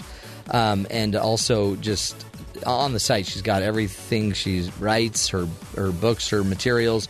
But also just she knows how to get your family moving, get them to be active and doing stuff together. Today we're talking about how to create a conversation and make it intentional and get conversations happening in the family. So far, she's taught us we need to focus more on being present, not perfect, fulfilling versus full, focus on the fulfilling things, not just being full and have a full schedule, and really finding time to be in the home. Yeah, be together, right? We can't have conversations if we're not in the same place at the same time. Yeah, that's. Right? I mean, you can be on a phone, but it's not the same. It's not the same, right? And there is clearly room for phones. There's this opinion that like technology is just across the board bad. It's not. No. It's just how we decide to use it. And if it's our primary form of communication, we got some problems. Yeah. So we're going to avoid that. Yeah, it's so true. So what else do we do to get these conversations happening? So the next thing we're going to do is we're going to make sure that we don't miss the attachment opportunities. Now, you and I have talked about this in previous segments in different ways with marriage, which is where the research stems from. It works the exact same way in families. There are numerous times a day when our children come to us and want to talk. Mm-hmm. We're just so busy or so focused on other things that we don't recognize them. And so we miss out minute by minute on opportunities to attach and converse with them because I've got so many things on my mind, or I'm juggling too much, or I've packed the calendar too full. Yeah. And so they reach out. They're always reaching out, whether it's little children who are asking us if we like a picture or if we can go do this or what do we think about, playing kitchen. The randomness that they give us, that's opportunities where they're trying to reach out to us. They're trying to attach. They're essentially saying, do you hear me? Do you hear me? And do you like me? I'm here. Do you see me? And if we miss those opportunities because we're too busy or too focused on ourselves or too focused on everything else, it really sending the message, I don't want to talk to you. Yeah. And so if we want to have these conversations, we really have to be in tune with all those little pings they throw out where they're trying to attach to us. They're trying to start these conversations, but we miss them. We miss them all the time. And so it really plays back to where we started today, recognizing we got to get rid of some stuff so life isn't so full, but instead it's fulfilling, where we've got to recognize the need to be present instead of focusing on the perfection of everything. Right. We've got to take those two and really apply them so that we can see where our children need to attach to us. If they're lingering, even if they're introducing or inviting, and I've noticed it's hard when your kids get older because sometimes they only ping you when they need you. Right. So then it's like, well, you could text me other days. Sure. But then instead of, like you're saying, being reactive, just go text them. Right. When you think about them. Absolutely. And take the initiative. I know our son, as you talk about older kids, he's almost 15, and he does this thing at least once a day where I know he needs me. Mm-hmm. But he does it by he'll just walk over to me and he puts his arm around my shoulders. Yeah. And he goes, hey. And it's kind of awkward if I want it to be, and I don't know where he's headed with it. I just simply know that he's reaching out like, I'm here. You want to like ask me something or start something or you want to talk about It's a great sign. Talk about something. And honestly, a lot of the times, 90% of the time, my first thought is I've got 5 other kids and a job and a husband and a house and dinner in like T-minus 2 seconds. Yeah. What it's going to be about Quit riding the hanging on me. bus or like what happened in band or what.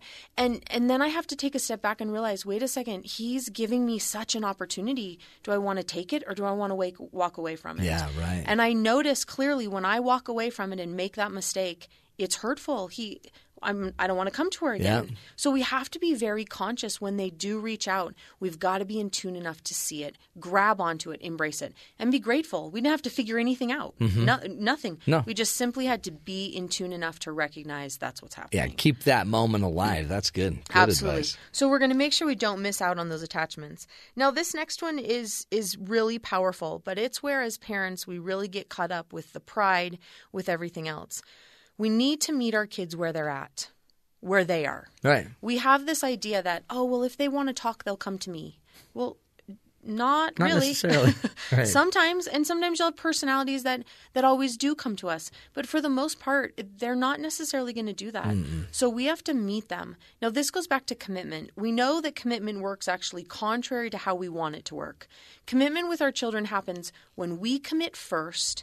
They feel the love and trust from us and in turn commit back to us in that relationship. As parents, though, we tend to sit back and think, when you get the perfect grades, when you come talk to me first, when you demonstrate to me that you're in this relationship, then as a parent, I'll pour out the love and the commitment. And unfortunately, we do the same thing in marriage. We sit back and it's like, once you prove to me that you're in, then I'll give you what you need. That's not how it works. Right. We have to show them first, prove to them first that regardless of circumstance or experiences, the trust, the love is always there. When they know there's that stable foundation and there's pure security, they will trust back. They will come back to us. So we have to meet them where they're at. We've got to go to them first. And this means hands-on too. If you have a son who loves a video game, you better learn how to play that video game. And you better invite them to the tournament on Saturday night and sit down. And even if it's what you despise more than anything, you better learn to love it. And if they have a favorite band, you better know what songs they play and learn those words. Right. And if, they love a certain food and have certain friends, we've got to meet them. If they're at a basketball game every Saturday night at school, you should probably think about supporting that same team. We've got to really meet them where they're at. So true. And show them that commitment. And show that you can stomach it. Well, absolutely. You can handle it. You can understand it, even appreciate it. Right. And really help them see, like you said, it's more than stomach. It's appreciate. Why do I appreciate it? Because you love it. And if you love it, then I'm willing to give it a shot and put my attention and my energy and effort into it. Yeah, that's good. And sometimes it's hard. I have a family I'm working with right now, and the son loves video games. The husband detests them more than anything. Yeah. And the thought of having to play with him, but as he's modified his behavior and started to look at it from a different perspective, and he's gone to where his son is, their relationship improved, and not just slowly, dramatically and immediately. Yeah. Simply because he picked up a controller and decided, you know what, if this is where you're at, I'm going to meet you there. That's so cool. So we've got to meet them right where they are. And the last one, as we kind of wrap things up, we've got to start using better use of our time and our situations. Now, the thing about this is we've talked about the need to be less busy, and it's true. But we still have obligations as families and as couples and with our children as parents. Life still has things that have to be done. And so with that in mind, once we've weeded out the unnecessary and we've gotten down to a foundation that works best for us, we have to make better use of time and situations in front of us. If you have teenagers that you're driving around and you spend a lot of time in the car, heaven forbid, put phones away, turn off your car TV, and talk. Yeah. Right? We have to eat meals. As silly as it is, we need to put food in our mouth to live. Why not put food in our mouths at the same time with conversation instead of technology, right? Yeah. Or instead of missing each other by 30 minutes. Make the sacrifices so that whatever time and situations you do have, you're maximizing them instead of wasting them. Because there are times and seasons during the life cycle where we're busier than others. And so at those times in particular, make better use of what you've got. Take it, be creative with it, figure out how you can have conversation. That's cool. Good stuff.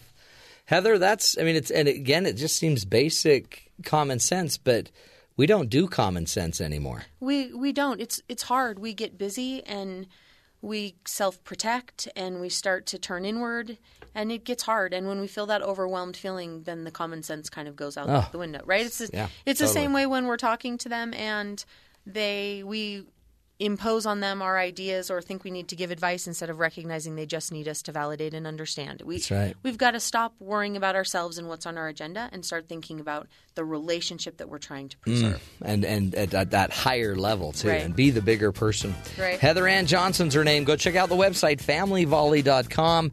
You can get all of her greatest and latest stuff. This is so important, folks. We got to be the big people, don't we? Come on, we'll take a break, come back, visit two great ones down at BYU Sports Nation. Stick with us. This is the Matt Townsend Show.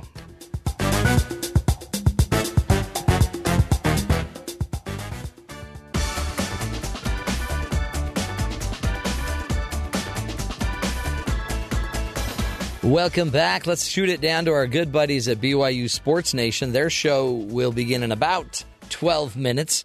And let's find out what's going on down there. Hello, gentlemen. Congratulations. That was better math today compared to yesterday, Thank you. Matt. I had to actually look at the clock. Uh-huh. Yep. And then what I'm happened like, yesterday? It's 11 and a half minutes. Math on air is not easy. No. Time math is different, too. Mm-hmm. And I'm usually just used to doing calculus. Sure you are. Hey, today we talked on my show, by the way, about math anxiety. Math Townsend. Did you really talk about math anxiety? Yeah, apparently a lot of people have math anxiety. Wow. And it spreads, and then they don't want to do math, and then they don't ever do STEM studies, science, tech, engineering, mathematics. They don't get into those fields, and then the next thing you know, they have a radio show on Sirius XM 143, BYU Radio. Mm-hmm. Know what I mean? Mm-hmm. Yep. Just throwing that out there. Hey, Jerem, where were you yesterday? I wasn't here. Let's talk about, were you at the dentist? No, I went to a funeral. Oh. Yeah, don't. See, now you're just going to feel bad, Matt. Oh, jeez. I didn't want to string it out. You wanted to rib him a little bit, but yeah. I was at a funeral. Let me give you something that might pick you up. Today is National Pizza Day. Every day is National Pizza Day when you're in Little Italy, a.k.a. the United States of America. Is there a difference between World Pizza Day and National Pizza Day? Yes. Have you ever tasted World Pizza? Not as good as National. Not as greasy. Oh, yeah. Well, that's the difference, right? In fact, here, let me give you a little KFC, Kentucky Fried Chicken. Mm-hmm. They have a new product out that I know you guys will probably love. Okay. They take it's chicken fried, it's a chicken crust pizza. Chicken crust So pizza. they take a chicken breast, I guess, and they flatten it out, and then they bread it in their crunchy crust. In the crunchies. And then they cover it like a pizza. Now, is this in response to the chicken tortilla thing Uh-huh. that Taco Bell is doing? I think what they do, I think they have the same chalupa? supplier. Mm-hmm. So the Chicalupa. And would you want, they call it the Cheesa. It's a chicken pizza, but it's KFC chicken as the base. Interesting. Tell me it doesn't sound fantastic. I'd try it. Sure. I mean, who wouldn't try Throw it, a little right? buffalo sauce on there, and let's go. Ooh, because that's my favorite pizza is the chicken barbecue chicken. Oh. You're welcome, Matt Townsend. Thank you. Via Jerem Jordan. Yummy. I had rotisserie chicken for dinner last night. Really? Oh, yeah. $5 at Costco. Fed 3 people. Yes. Great. You can't guys. beat it. You can't beat it. And Wings Hawaiian, boom. And doesn't it take you back to like the primal urge days where the primal when guy we stopped using the knife and just went at it with our hands? You just went at like, it. yeah. You're shaking like your head. Ripping whatever off. Those are the days. That's a good night. Hey, what's on your show today, boys? Today is absolutely loaded. It's crazy. Super Bowl champion Kyle Van Noy will join the program. What? Live following his Super Bowl victory Sunday with the cool. New England Patriots. We tried to get Tom Brady. Couldn't get him, but we're very excited that we have former Cougar Kyle Van Noy on the show. Yeah, Tom was gracious enough to let Kyle step in That's for nice. him. Yeah. Nice that he shares. Yeah, he said, go ahead. Yeah. And Bill Belichick was like, no days off! No days off! Back to work. Screaming at people who took the day off to attend said parade. Yeah, trying to get the chant going that, it wasn't executed highly. That's great. What a great guest. And that's just the tip of the iceberg. Boy, man, how do you guys rate? That's huge. Well, I'm anticipating that our IMDb users will rate us 9.4 after today's show. I'm sure it'll go straight up. You can't really go anywhere but up. Right? That's what we always say. That's like Trump's ratings. He's always like, it can only get better. That's what losers say. Well, it can't get much worse. It can get better. President Coach Steve Cleveland will join us. Oh, man. Well, Listen, Matt, BYU has not won against Pepperdine in Malibu in a long time. Wow. Which is super weird, right? Yeah, totally. men's hoops. They've lost 3 in a row there. No player on BYU's team has won there. But Pepperdine's beautiful. They're probably lulled to sleep. Yeah. I went to that game last year. The gym's terrible. The campus is amazing, but the gym's terrible. It's in Malibu, man. It's That's Malibu. why it's okay to have a crappy gym. Wooden bleachers. I'm not even kidding. You're in Malibu. I got a splinter on my backside. No. Really? I did not. Is that why you had that wrap around you? Yeah. Yeah. That was bad. Here's the thing. BYU will start a new point guard tonight because LJ Rose is going to have surgery to replace a torn meniscus in his knee, which means there are 0 active seniors on the roster for BYU basketball. Oh, boy. No seniors. Yeah. Do you know what? Do you think they need me to? I could fill in if they need a guard. Okay, if they and need I'm one, senior. we'll make sure to not have any of us there. Right. Okay. Because I'm just let them know if they I'm just tell them I'm available. We'll be sure not to do that. And I put the C in the senior. Mm-hmm. Oh. Wait a minute. C. That means yes in Spanish. I put the C in the senior. Senor. You mean senor? Yeah. Senor. C. Anything else on your show we need to worry about? Did we not just give you like 17 things? Is that not enough for you, Matt? Plus, that not enough for you? Plus, there's something else. What? Well, I can't tell you. You just have to watch. The other thing. Yeah. The other really cool thing. Plus, there's another thing. I promise you will not be disappointed about this other thing. I have never been disappointed by you guys ever. Hey, and by the way, little I'm glad you update. say that. You guys left me a signed picture, and I actually framed it.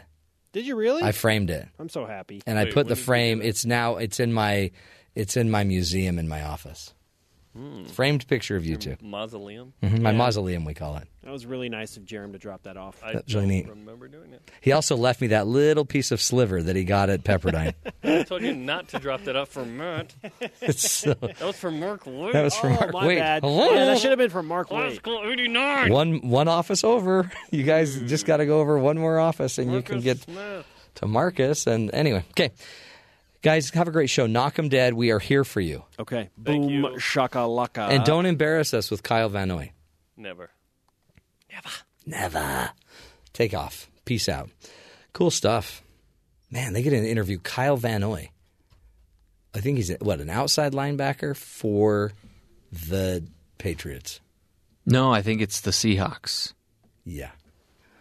You're one coast off. Again, National Pizza Day, folks. Again, I just can't say more about your need today to support pizza. Get out there, get yourself a pizza pie, and chow it down. Those pizza makers have, they've come on some tough times. They have. I mean, it's maybe Trump will save it, sure. But give pizza a chance. It's a great song. Cops, by the way, a woman used $1.2 million. She used a forged check that was for $1.2 million to try to buy a house. Police say a Pennsylvania woman tried to buy the house, forging a $1.2 million check from a credit union. I mean, you got to know they're going to check it. Why would you pick on a credit union? I don't know. That's just sad. Police say that happened in January. Investigators say 49-year-old Catherine Kempson used the internet to copy a business logo from a member's First Federal Credit Union to create the $1.2 million check. She also is accused of writing a bad check for $60,000 to a real estate agency as part of the bogus transaction. The sad thing is, you don't get away with anything, right? Because the house is there. So once they caught you, they kind of knew where to go. You'd think you would write the bogus check for cash and then get away with the cash. If she got away with it, though, I would think that there would be some karma, and it would become the house that cars couldn't seem to stop crashing into. Which was a great segment we did. There's now a new movie out about cars. I think it's called The House That Cars Couldn't Seem to Stop Crashing Into. Yeah. And it would have been that lady's house. So a little just bit of advice if you are thinking of writing a bogus check, don't write it for a house for $1.2 million. That might be something they're going to double check. And when it doesn't work and it doesn't go through, they'll know where to find you because you'll be in the $1.2 million home. As you know, we always like to end the show with a hero story, and this is a cool one. Richard Overton, believed to be the nation's oldest living World War II veteran, would see it as a death sentence if he was forced to leave his beloved Austin, Texas home, according to his relative Volma Overton Jr. The prospect of Richard leaving at 110 and having to be moved to an assisted living facility, it was something the family knew wouldn't work for him. But they also couldn't afford to handle the nursing that he needed and the care that he needed at home. So they started a GoFundMe campaign to raise money around the clock for around-the-clock care. And she said, we all knew that if we moved Richard out of his home, he'd probably die. That home is everything for him. So they put out the orders, started raising money, and the fundraising campaign has now raised $117,000 since its launch last December. Enough money to keep Overton in his home for around 70 years. Isn't that crazy? Anyway, he won't need that long. Anyway, it's a lot of money, and they now can really keep the man they love in the place that he needs to be. Folks, that's hero right there. That's a hero. And all you need to be a hero is to see the need and then figure out a solution. That's what's great about being a human being is we have these incredible brains. If we would just use them, we could solve, I bet, most of our problems here on Earth and really help each other. So let's make it a goal. Let's take care of each other. Let's look after each other. We'll be back again tomorrow to give you more ideas, more information to help you live healthier, happier lives. Until then, let's make it a great one and take care of each other. We'll talk again tomorrow.